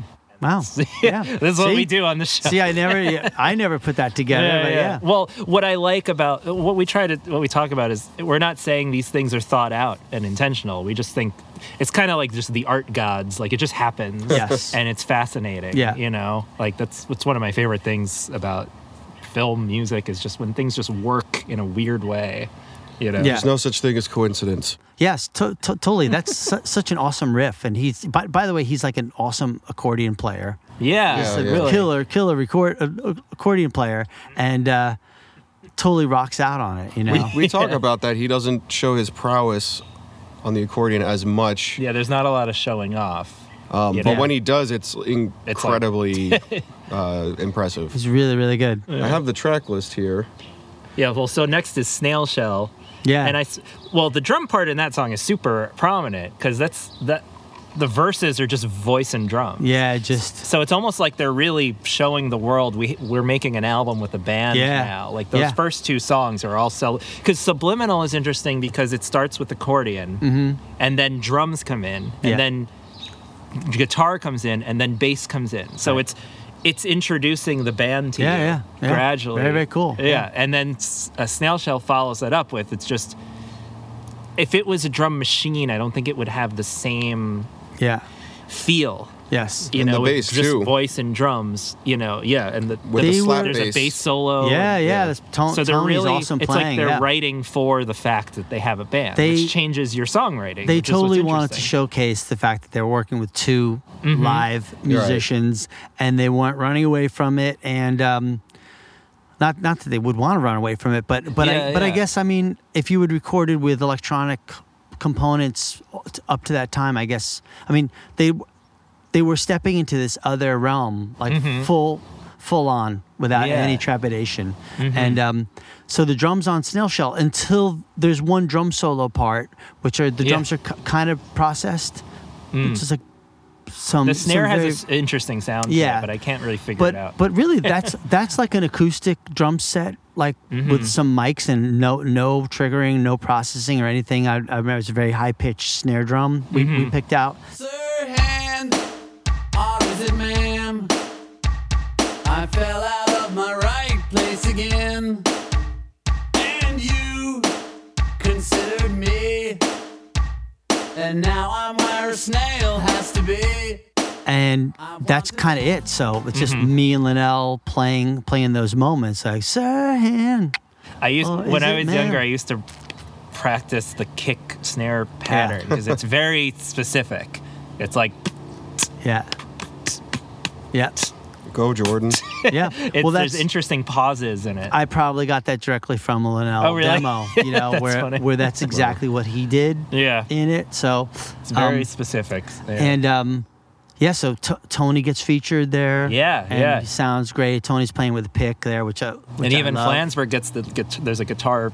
He's like scraping the guitar at one part. It's very, it's like celebrating all the members of the band. Yeah, it really together. is. That song, I don't want to speak for anybody else, but I think it was my impression that we all thought that this was going to be like their single. Yeah. I wanted to talk about that. From the John Henry record. Like, this is going to be it. And I guess that they probably thought so as well, because that was the first video, or that was the only video. So we can talk about the video too. Yeah. But we felt that was very characteristically Linnell, and that this was going to be a single on the record, and this was going to be a hit. Yeah, it's a fascinating choice because there's other songs on John Henry that are, I don't know, maybe there's more of like a melodic, like classic kind of TMBG melody going on, and Snail Shell is a little more robotic and kind of strange. But there is something. I had a coworker once that was the only song he knew. Really? Wow. Because I would mention the Giants, he'd be like Snail Shell. Right? so it worked on some people. Well, Well, I just think John Henry has so many strong songs. I don't know how you can pick. It really does, yeah. And I guess we're giving up the ghost here, but this is our favorite album. Yeah, John Henry's always been my favorite. It's hard to say exactly why. It's not so much it's like the songwriting, it's like the feel of the album. Yeah, I agree. There's just a certain resonance to it that when I put it on, I actually I feel like more than their other albums, when I put it on, I feel like I'm in a new place in my mentally. Because there's a warmth to it. There's a familiarity, a warmth. It invites consistency. you in. I can attribute some of that to we were all together. We were tracking together. We were rehearsing together. Yeah. We were, for a good part, we were there for each other's overdubs. We were working as a unit. It was really the four of us, Paul Fox and our engineer Ed Thacker. So Paul and Ed were partners at that point, and Ed is an awesome engineer. And we had a lot of, it was like very lighthearted. We were like, by that point, we were all friends. Tony and I know that at some point in our conversation, I had listed Travels with Tony as something I wanted to talk about. But Tony and I were like fast friends. We were so the two Johns, when the two Johns would go off and do their own thing, go do their business, Tony and I were left to our own devices. So we, we became great friends. So, that was an awesome time to be. So hopefully, what you're hearing in that, in the songs and of that record are partly due to the fact that we were really living like an awesome time, Yeah, like there's something about it. Because it's like the earlier and later albums, it feels like they're trying to get your attention constantly in every song. Whereas John Henry almost feels like there's this comfort of like, we're just going to play this song. Mm-hmm. You know what I mean? Yeah. It's like a weird thing because I don't mean to imply that I obviously they're like one of my favorite bands ever. Like I love all the stuff, but there's something about that album that feels less intrusive into your attention and more about just like chilling out and listening. Like it's the only one I could put on at a party. Right. Yeah. Is it? That's the best way. It's an inviting album. Yeah, and it's the one that I if I'm trying to get someone into They Might Be Giants, it's probably the first one I would go to. Maybe like Birdhouse or something because it's a classic. Everybody's heard that song. But where if it's someone who like is more into rock music and bands and stuff. That's the other thing too. It's a rock to, album. Yeah, and it's exactly. There's just and there's like and also because it's right. It's a few years before the digital takeover of everything. Yes, me and our friend Daniel talk about this a lot with John Henry and also their Factory Showroom. There's a warmth to the sounds and there's a meat to the sound that their later albums, as they sound good in other ways, but there's not that feeling to it. Well, they were, in addition to all the other things we talked about, both those albums were recorded on 2-inch tape. I mean, they're all recorded to analog tape and mixed to half-inch. Yeah. Wow. And I'm sure there was some automation, but I don't think we used any digital editing was used or anything. Yeah. So there was a warmth all around. Real drums in a live room. I mean, very very little editing as far as like punching takes. I don't think we edited takes together at all.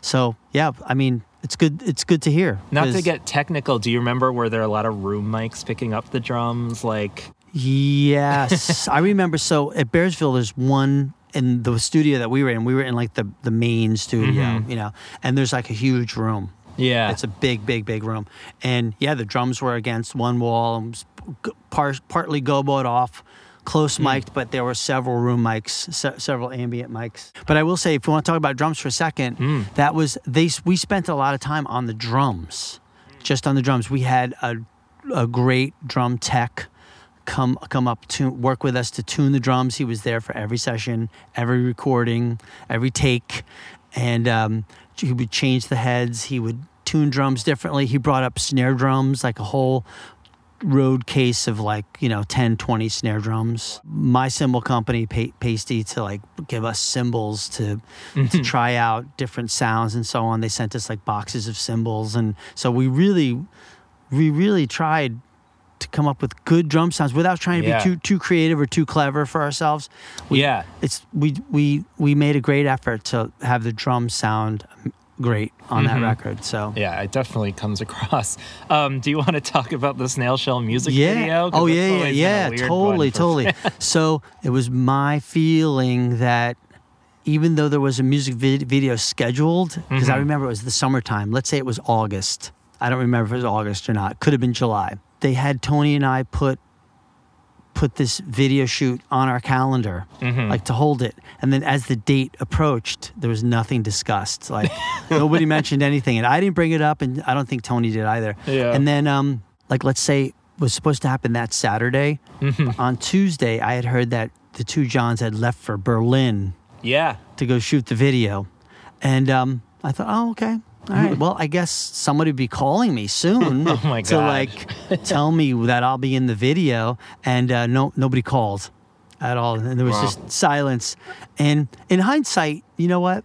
This might have been on purpose, because to be honest with you, it may have not cost them anything to fly us over, but it could have just been the two of them, or the two of them with two other musicians. No one would have noticed. I mean, really, who would have really cared or noticed? But no one. In short, no one was making an effort to get me a ticket or anything. And so the Friday before the shoot, before the Saturday, I remember calling the office at like 5:00, and there was an intern still there. I said, "Hey, am I going to Berlin tomorrow for this video shoot? He's like, I know nothing about this video shoot.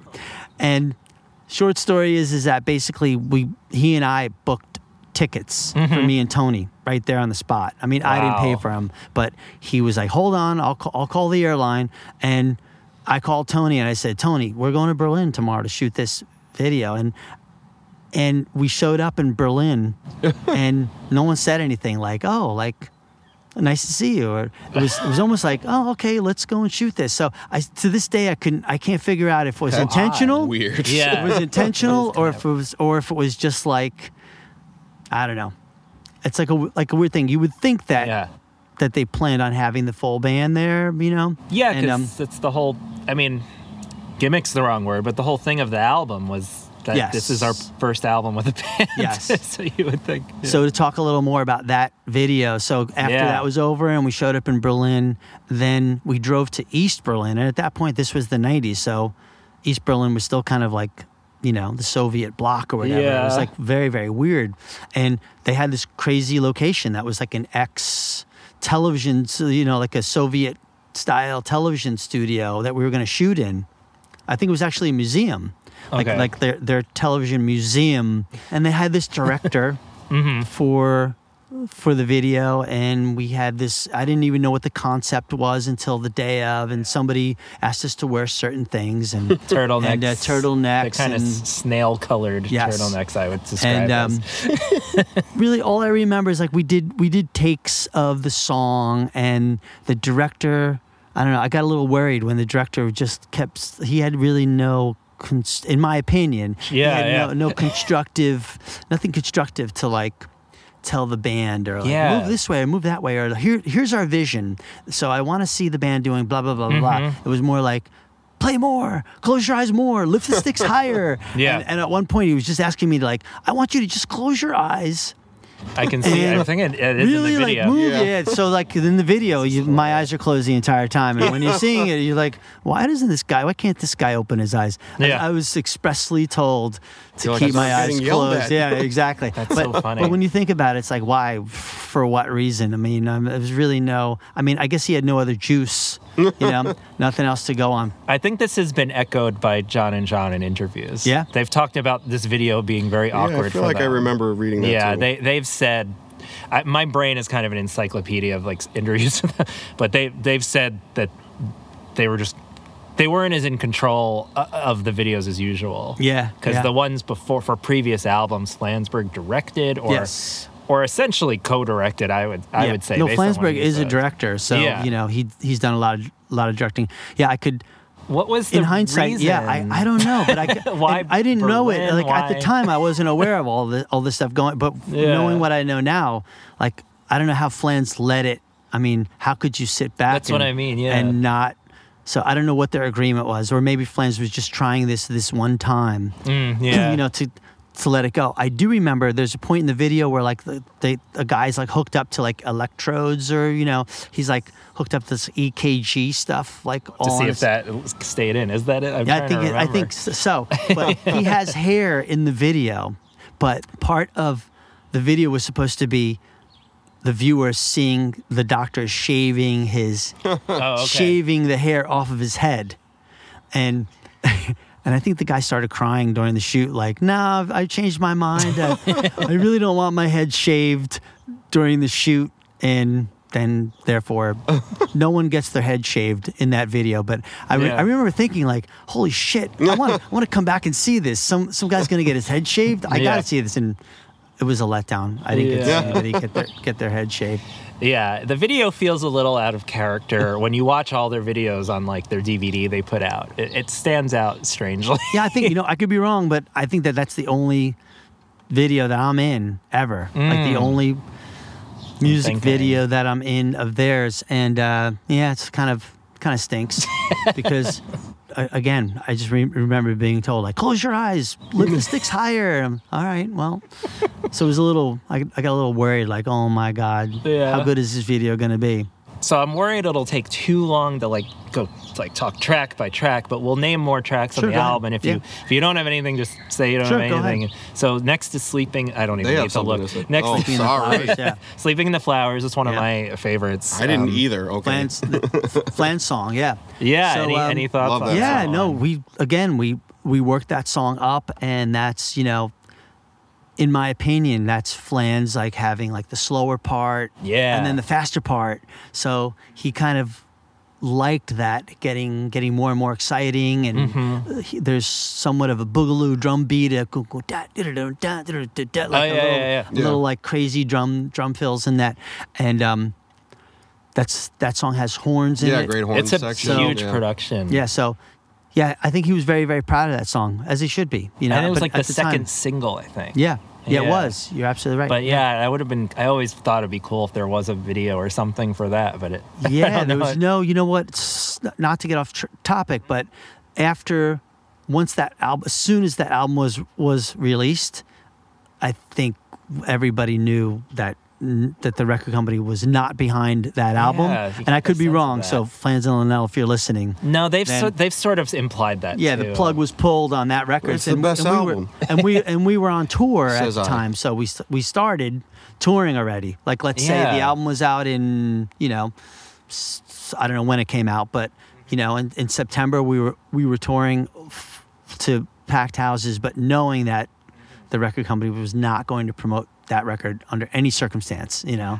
So so that's So Flans worked very, very hard on that song, getting that song the right mixture of slow and fast. And I remember rehearsing that song and playing it live. I mean, so a lot of the process would be rehearsing the songs or getting the demos, rehearsing, and then if there was a gig coming up, we would try these songs out live, you know. And that's a classic. That one sticks out as a classic Flan song in my mind, agree. You know? It's definitely up there. And a lot of the songs, it's sort of, Subliminal starts this. A lot of songs about, like, car crashes. Wow, I never realized that. Wow. Yeah, Subliminal. I don't know, do you think that was never spoken about, or?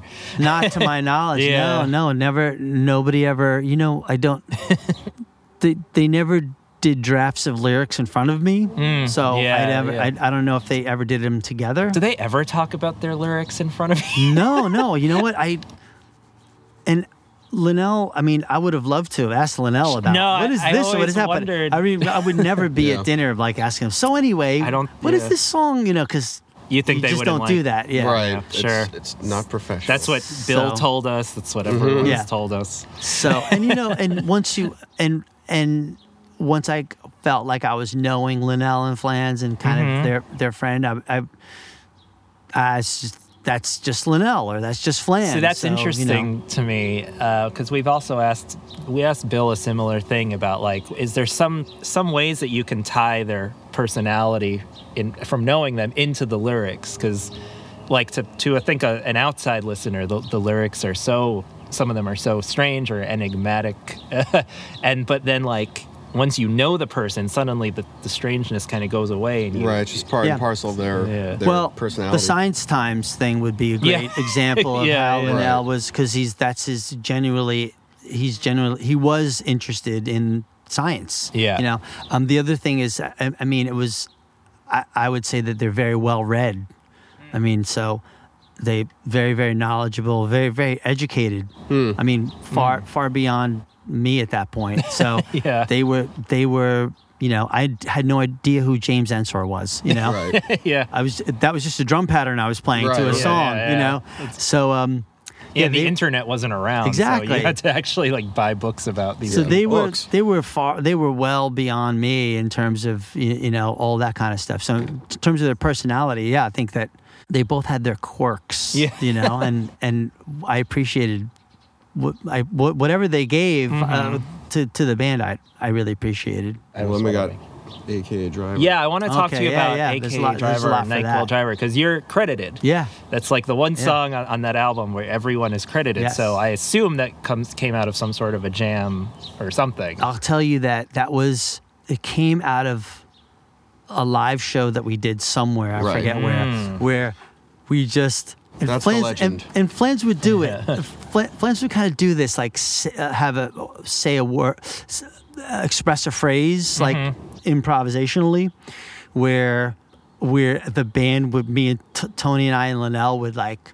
start to back him up on it. Yeah. So he was actually imploring the audience to come see us tomorrow. Oh, okay. At this other gig, and he was just saying, it's just a full day's drive away. What the fuck? You should totally come to see it. You're only going to drive like 10, 12 hours. And I remember we just played like this riff behind him. It wasn't anything like what you're hearing on the record.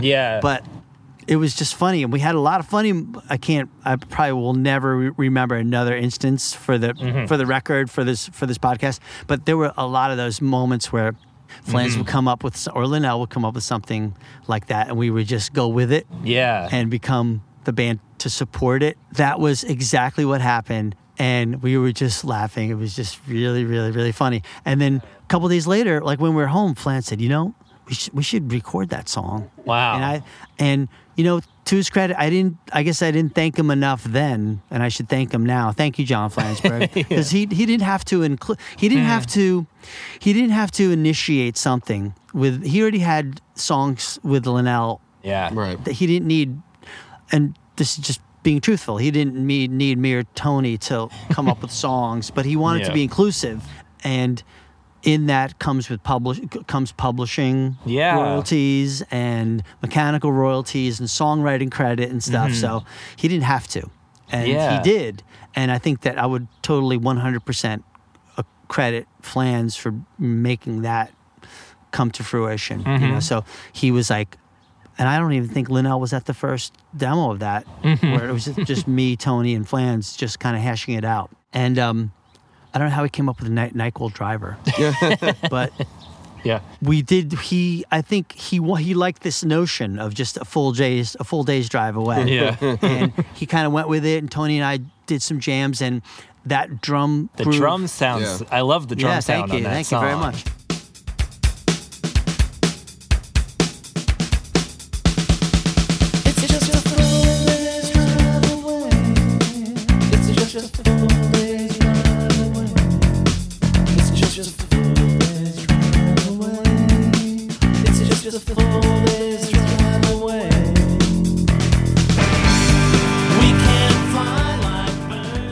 That drum groove was another one of those Flans things where like, how do we make this more rhythmic, more funky, more busy, but in a good way. And by the way, we had been spending our days in the car driving to gigs, So you're just in car land. That was directly came out of like one show, and we recorded the song, and I thought nothing would come of it until we ended up with Paul Fox at Bearsville. And we recorded the song, and Linnell was playing on it, and so we were all co-writers of that song, and it started to sound good. It started to sound like a song. It's like a great song. I think that's another single. We actually played that song. Thank you very much. Everything, and Linnell does a great harmony on it. It's a full song. Flans' guitar playing is great on it. And I think we played that song on a Conan O'Brien show. You did it on. I wanted to talk to you about it. So I think you did it on Conan, and you did it on MTV's 120 Minutes. And it's my favorite version of the song. Thank you. There's just something about it. There's just like this great bass. It's like a fuzz bass solo at the end. It's like, you probably know what I'm talking about. Bass is great. That's total Tony. It goes like, and that's not on the album. It's this awesome part. Get out my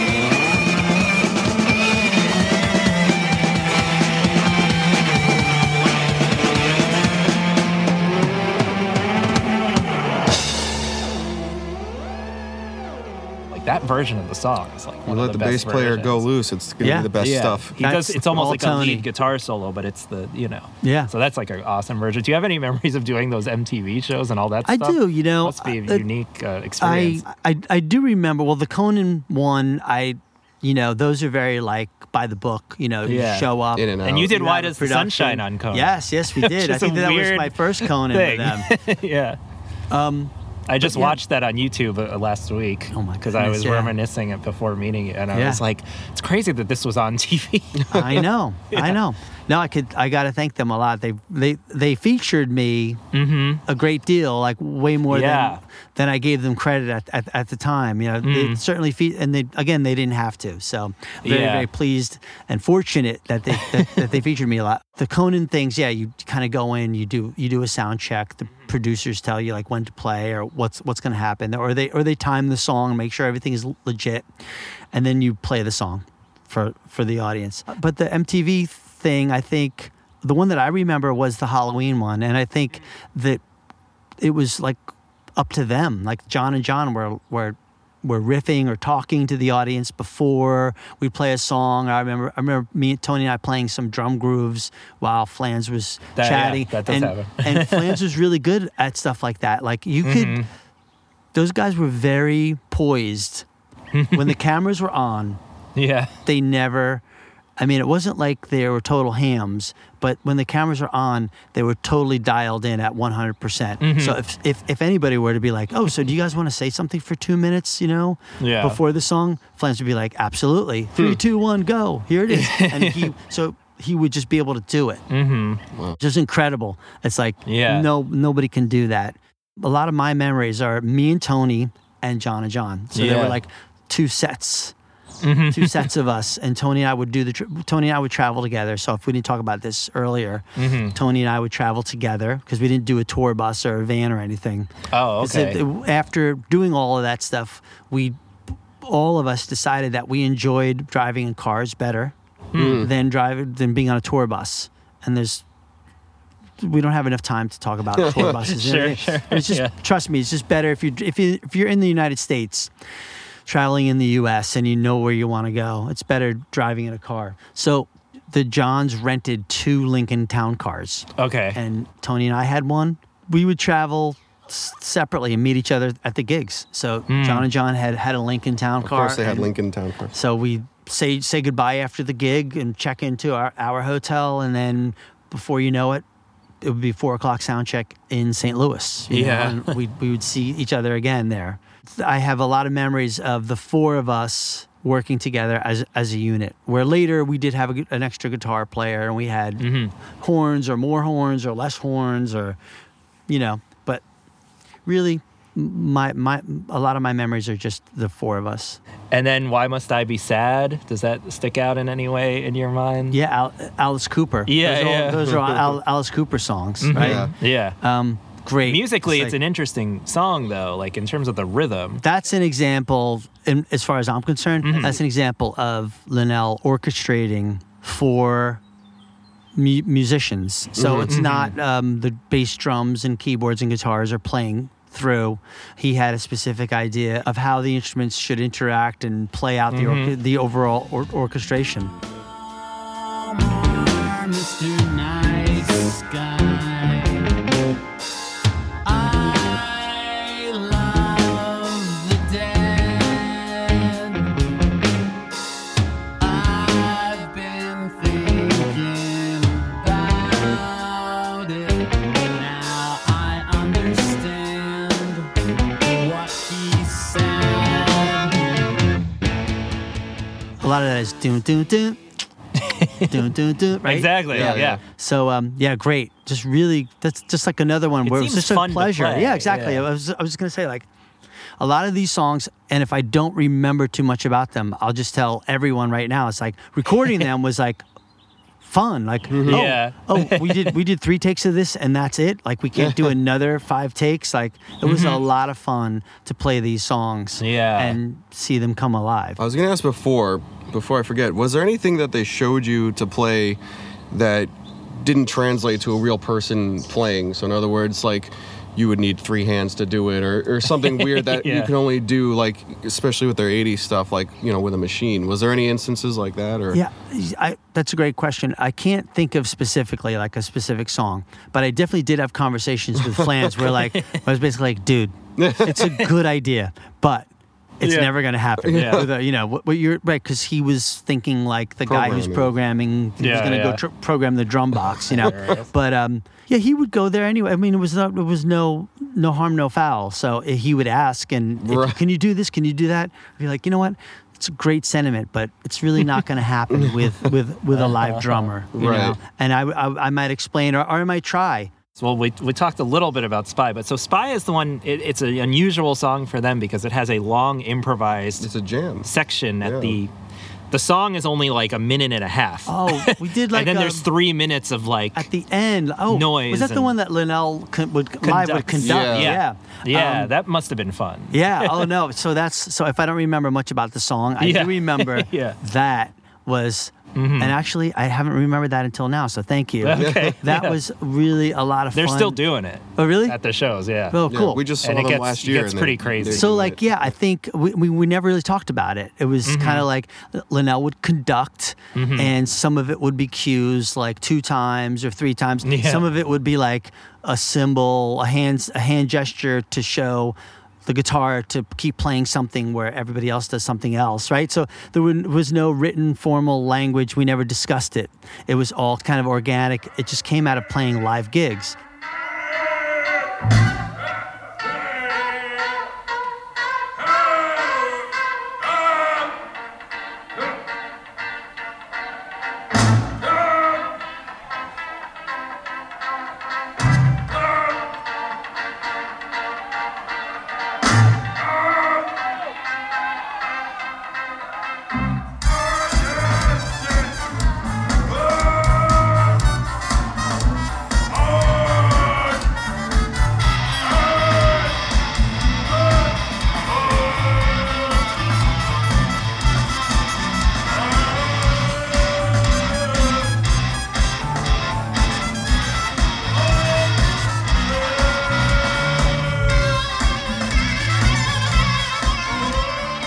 What I do remember is that there was one point where we all got trombones. I remember Flans had the tour manager go out and get, okay, for tonight's show, I want everybody to have a trombone.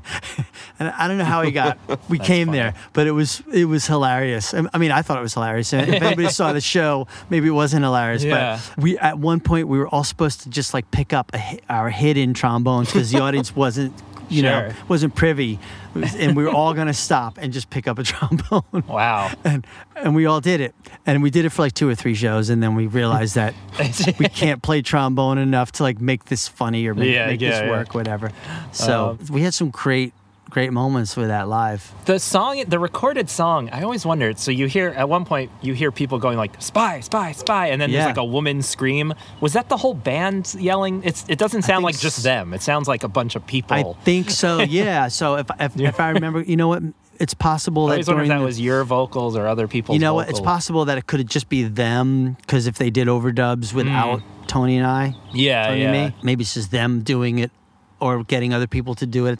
Oh, so my favorite song on John Henry is the next song, which is "No One Knows My Plan." Oh my God, yeah. Do you have any memories of that? Because the drums in that are really intricate and very like spirited and elaborate, and just the song itself is. No, it's great. It's awesome that you guys are very dialed into to the drums. So it's an honor. Well, there's a lot of percussion in that. Yeah, it was almost a Latin thing. Totally. Of course, that's a Linnell song. Yeah. It's a great song, really. No one knows my plan. Like, what a great another single. What a great title. Yeah. I think that I came up with that. What we ended up with. That's kind of what I designed after playing it live, and Linnell was very encouraging as well. I guess overall, both Flans and Linnell were very encouraging. Like, keep going. This is good. Do it again. Do it. So. That song is very, very drumistic. And that was a huge... It's like filling in all the spaces throughout the song. Yeah.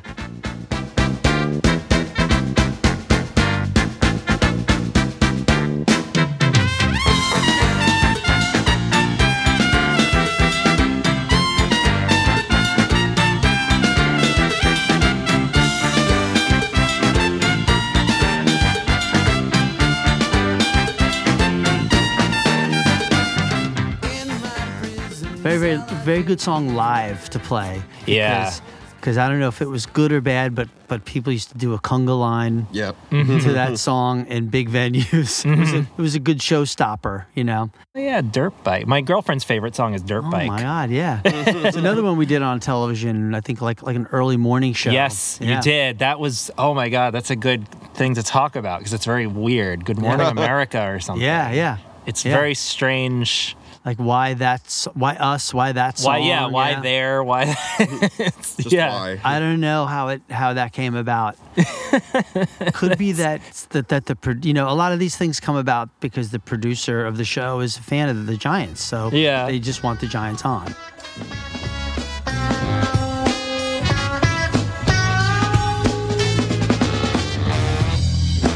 Brainwashing dirt bike.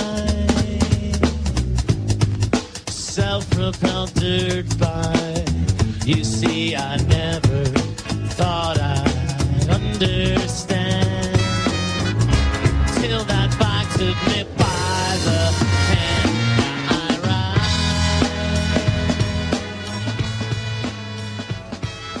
I don't remember much about the recording of that song other than it's another rhythmically it features the rhythm. Really. I just always love the sound. That song just has like a feel to it. A lot of horns in that song. Isn't there like a horn? And it's got a groove ending, to it. But the horns kind of end that song, right? They were good friends with a saxophone player named Kurt Hoffman, who was their they're in their band. But also, I'm forgetting that Linnell played the clarinet. He played saxophone. He played. I think he played bass clarinet on something. I forget what it was, but what a talented dude. He was a reed player as well, so he liked all that stuff too. And then Destination Moon is a big fan favorite. Do you remember that one? Yes, I do. Yeah, the drums on that are really, there's a crazy like a hi-hat thing happening. Like, yes. Do you know what I'm talking about? Yeah, there's like 16th notes or something on that. Yeah.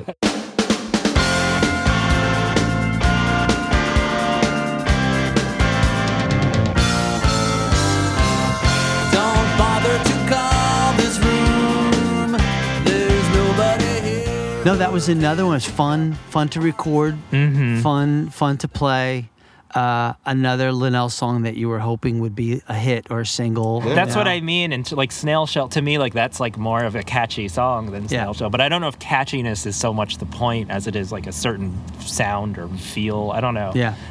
Destination Moon is totally a single. Yeah, I feel like it's a single. I mean, I've said that about every song, but this one particularly is. Now that we're looking at the track list, there's a lot of great songs here. Yeah. We talked about Self Called Nowhere. We talked about Meet James Ensor. So Thermostat is kind of a random one. Yeah, I don't...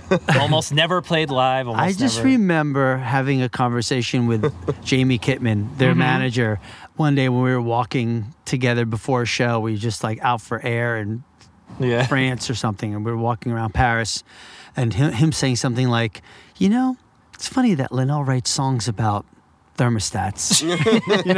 Exactly. And I was like, yeah, it is. Yeah. I don't know anybody else who writes songs about thermostats or you know, whatever. But the ultimate song about a thermostat. Yeah, there's. Yeah. I mean, is there any better? Best song ever about a thermostat. Yeah.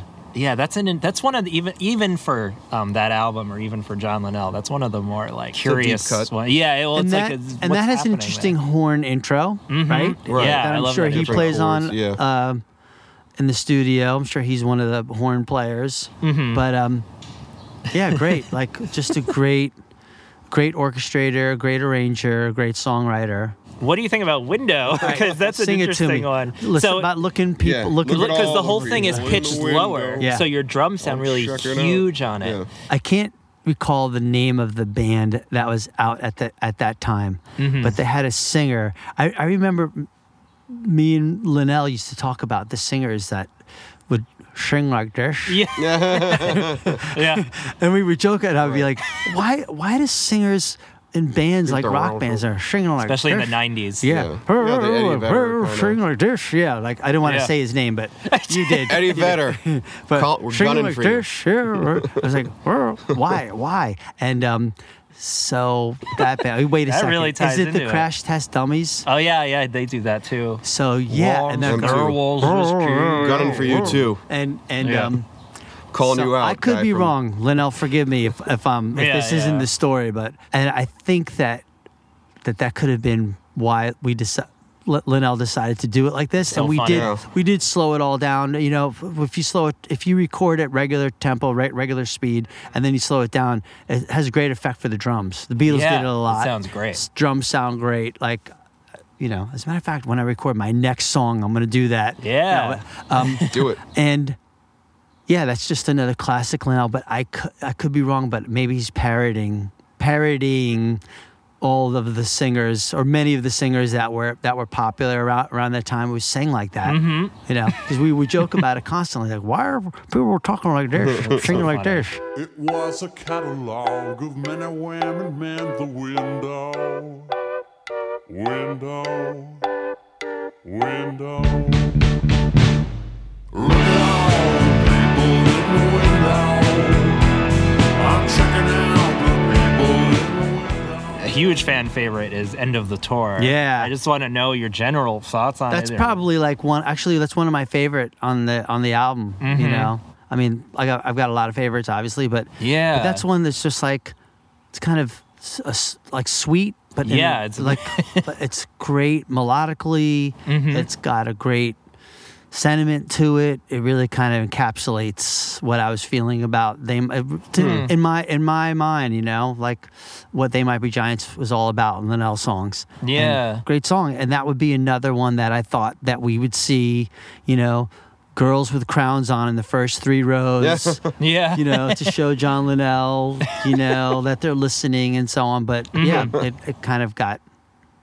I mean, we did play it live. But I Yeah, don't and then it remember went away for a while, and now it came back somewhat recently, Mhm. which Yeah. has been like very nice for fans. 'Cause Yeah. it's like, why would you not play this Yeah, song?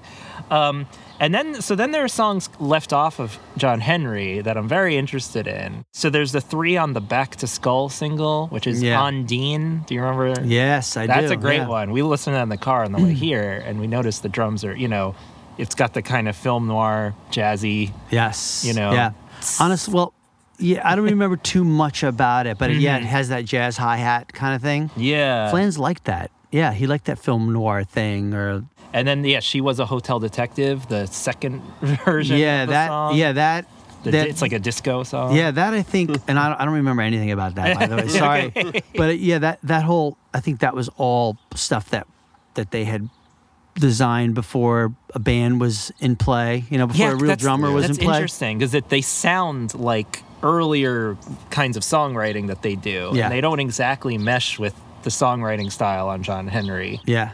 So I guess maybe we should do like between John Henry and Factory Showroom. Like what was going on with? So you talked about touring for John Henry and how you didn't get support from the label. You know. Yeah. So you were preparing like some sort of a memoir, right, or a series of blogs or something. Yeah. Do you want to talk about that? 'Cause Yeah, sure. I mean, I still feel, to be honest with you, that I have a story to tell. Yeah. And that people in general are interested, would be interested about hearing about the life of a musician, you know? Yeah. Touring musician, somebody who's not really that famous, just kind of like, and so I was very into blogging in like 2010, 11 about my experiences and stuff. And honestly, I think maybe like 50 people read my blog.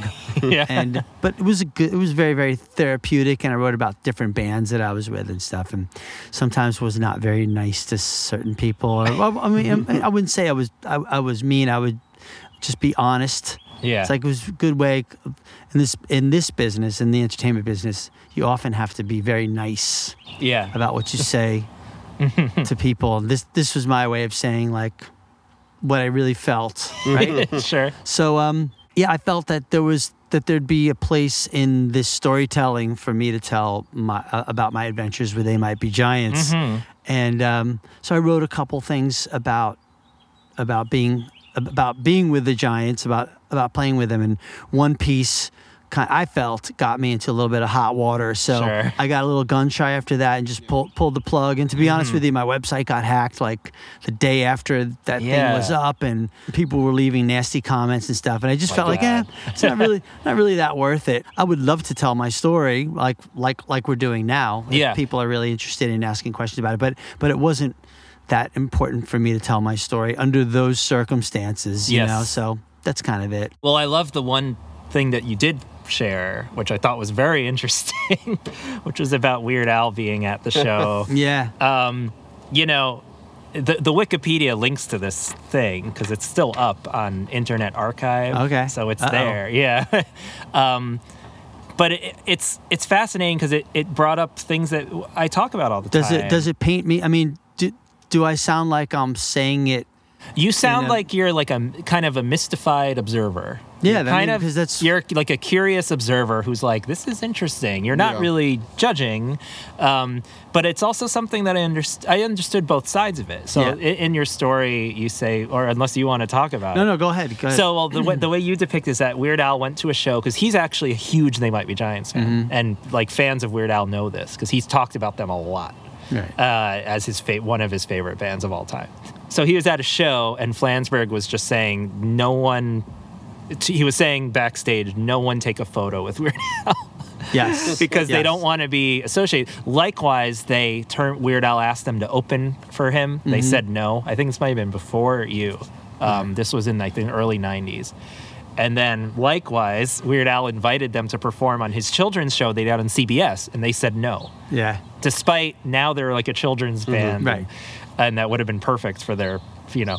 So I've always thought it's interesting because what you kind of muse on in your thing is, you know, it's like they want to be taken very seriously, which is you can respect, but they want to be taken very seriously while having very funny lyrics. Yes. And very funny. They're just funny. They're funny people, right? Yes. And so there's a strange conflict there. I mean, I guess if you're on, some people might not understand it, and it seems like a conflict. I get it. Like, I like to be funny, but I also like to be taken seriously. Yeah, of course. The right kind of laugh. I can step because I listened to one of your previous episodes, and you talked about with your guest that the nature of They Might Be Giants is such that they do write funny stuff, but don't you dare laugh at them. Don't laugh at, It's don't like, laugh at this hilarious lyric. Yeah, or like, you know, because, laugh with me, not at me, kind of thing. Exactly. So I hope that encapsulates it. That makes sense. Yeah, so the anecdote about Weird Al kind of... Well, Weird Al is kind of like a joke band. You know, it's like a joke, right? So that would... In my opinion, that was the perception. It's like, we're not a joke band. We might do like funny stuff, or we might have humor. Humor might be an element in what we do, but once we associate ourselves with Weird Al, there's no going back. That would be what I'm thinking. Yeah. So, and that's my perception. I just have to make it very clear. Yeah. That's my perception and my opinion. I totally get it, yeah. So just to lay out a little more context of this, I think that this particular show was a show in Los Angeles, so that would be a town where someone like Weird Al might come to a show. There's a lot of people, and there are people in the crew, people in the band, people in the house crew. So there could have been like any number of 60 people working the show that night that could have said, "Yeah, Weird Al, come backstage. I'll get you backstage." Yeah. You know? And so I guess that saying something like that, broadcasting that, was just telling everybody that this is not something that we're desiring at the moment, and that's the way that I remember it.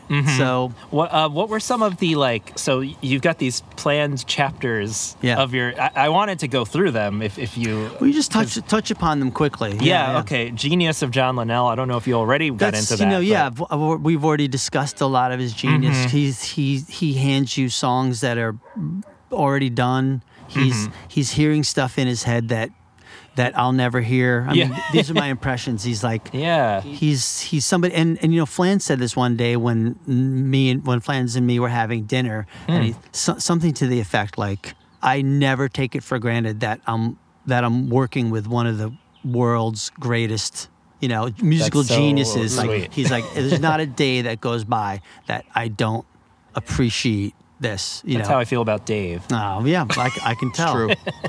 But that's basically the genius of John Linnell. Yeah, that's wonderful. That's like he's incredibly talented, and I'll never work with another artist like that again. Does that come out in everyday interaction with him, or is it really reserved? Oh for yeah, the no, music? he's funny. He's funny like in everyday life and in conversation. He sees humor in everything, and he's quiet too. He could be quiet. So he's totally a good dude. And yeah, so that would basically be about his musical genius and how he was supportive of all that I did with the band. What was I'm at the helm plan? Yeah, to that be? was something that, so I don't even know how I would flesh that out into like a longer chapter, but that was something that I used to say. I used to throw down to everybody in the room during a rehearsal, like, listen to me. Like if we were debating about something, I would say, listen, I'm at the helm. So quiet your thoughts, sit down.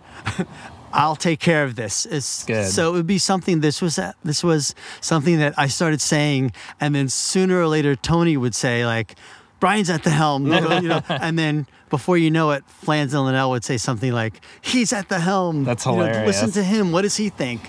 So I hope that they're still saying stuff like that in their rehearsals now. Those things have a way of. I still say stuff that we joked about like 15 years ago. And I don't know how I got this helm like I'm the captain of a ship. But, You're the captain.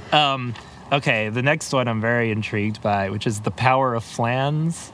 Yeah, I mean, you probably know this, that he has an incredibly powerful personality. Yes. Yeah. And I think you touched upon this in the episode that I listened to. Yeah. When you're in the room with him, his personality is very, very strong. And he's also funny. He's got a great sense of humor, but he doesn't mince words either. And when it comes to and that's that's so great. Like when it comes to his business dealings, or when I've seen him deal with crew or things that need to be done, he's very proactive. This guy doesn't wait. In terms of what I've seen, he doesn't wait for stuff to happen. He just makes it happen. Yes, yeah. He's the rainmaker. So you don't meet many people like this, like that either, who are just like.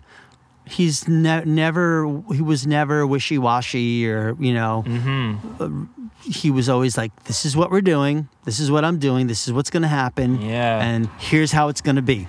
So it's an incredible trait, characteristic to have, character trait, to have that, especially a band like They Might Be Giants, which might be a little left of center. To get people on board with you, like, no, trust me, this is how it's going to be. You have no idea what it's like to work with somebody like that, because I think that I'm at the helm, but he was really at the helm. He's really at the helm. That's the title of the episode.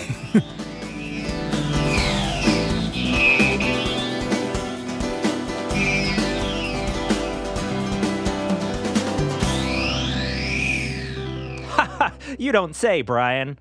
So guys, did you like that interview? Scintillating. Yes. Tantalizing. Scintillating? I thought it was good. You want to talk about the unpleasantness that happened afterwards? I think this is worth capturing forever in time. As we are leaving Brian Doherty's house, we're driving not two minutes on the highway, and the tire blows out in my car.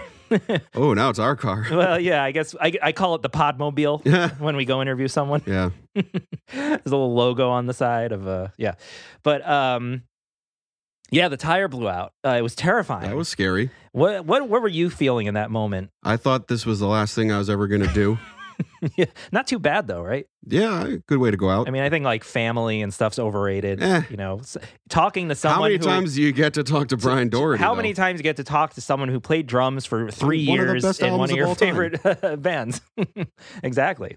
So yeah, the tire. We're driving and the tire blew out, which I didn't know happened, because we all we did was we heard something and we felt something. And if you feel in something, say something. And I said, what's going on? So we pulled to the side of the highway, and this is a highway. And we weren't too far, I believe, from a gas station, and you thought maybe we could... We were about 1 mile from a gas station, and I said, should we drive to the gas station? We started a little bit, and it was the most horrific sound and feeling. So it's the sound of metal on the road. It's the sound of you shouldn't be doing this. Yeah, so I start trying to drive to the gas station, and it's a really scary sound, and I'm like, am I destroying the car? So we call AAA. It didn't take as long as I thought it was going to. Yeah. But they... I thought we'd have to really, camp out overnight there. Yeah. Thankfully, I had this is like a PSA. Keep a spare tire in your trunk. And I'll say, if the tire hadn't blown out on the traffic side, we probably could have changed it because we did that before. We once figured out how to change a tire. This isn't the first time Jordan and I had to change a tire. Yeah. Because we're manly. That's right. But I was a little afraid we'd be run over. So we pulled over to the shoulder. But you know what? If I had to be stuck on the highway with anyone, it would be Brian. No, me. Yeah. It was good company. It wasn't too, it's funny. I was thinking we were just chatting more anyway. I was thinking about it's this. like what we do anyway. Some people respond to these things very horribly and get really stressed. When something is so stressful, it's almost like I go into shock and I'm just like, this is funny. Like I was just kind of like, no, it's fine. It's cool. It's weird. Whereas minor things stress me out. You know, like very small things stress me out. Well, as long as we didn't get hit, I was fine. I mean, we're just waiting around. We could have been. That was my only fear. The cars are coming very close. Yeah. It was scary. Yeah. So listen, contact us at don'tletstartpodcast@gmail.com. Check out our Twitter at don'tletspod.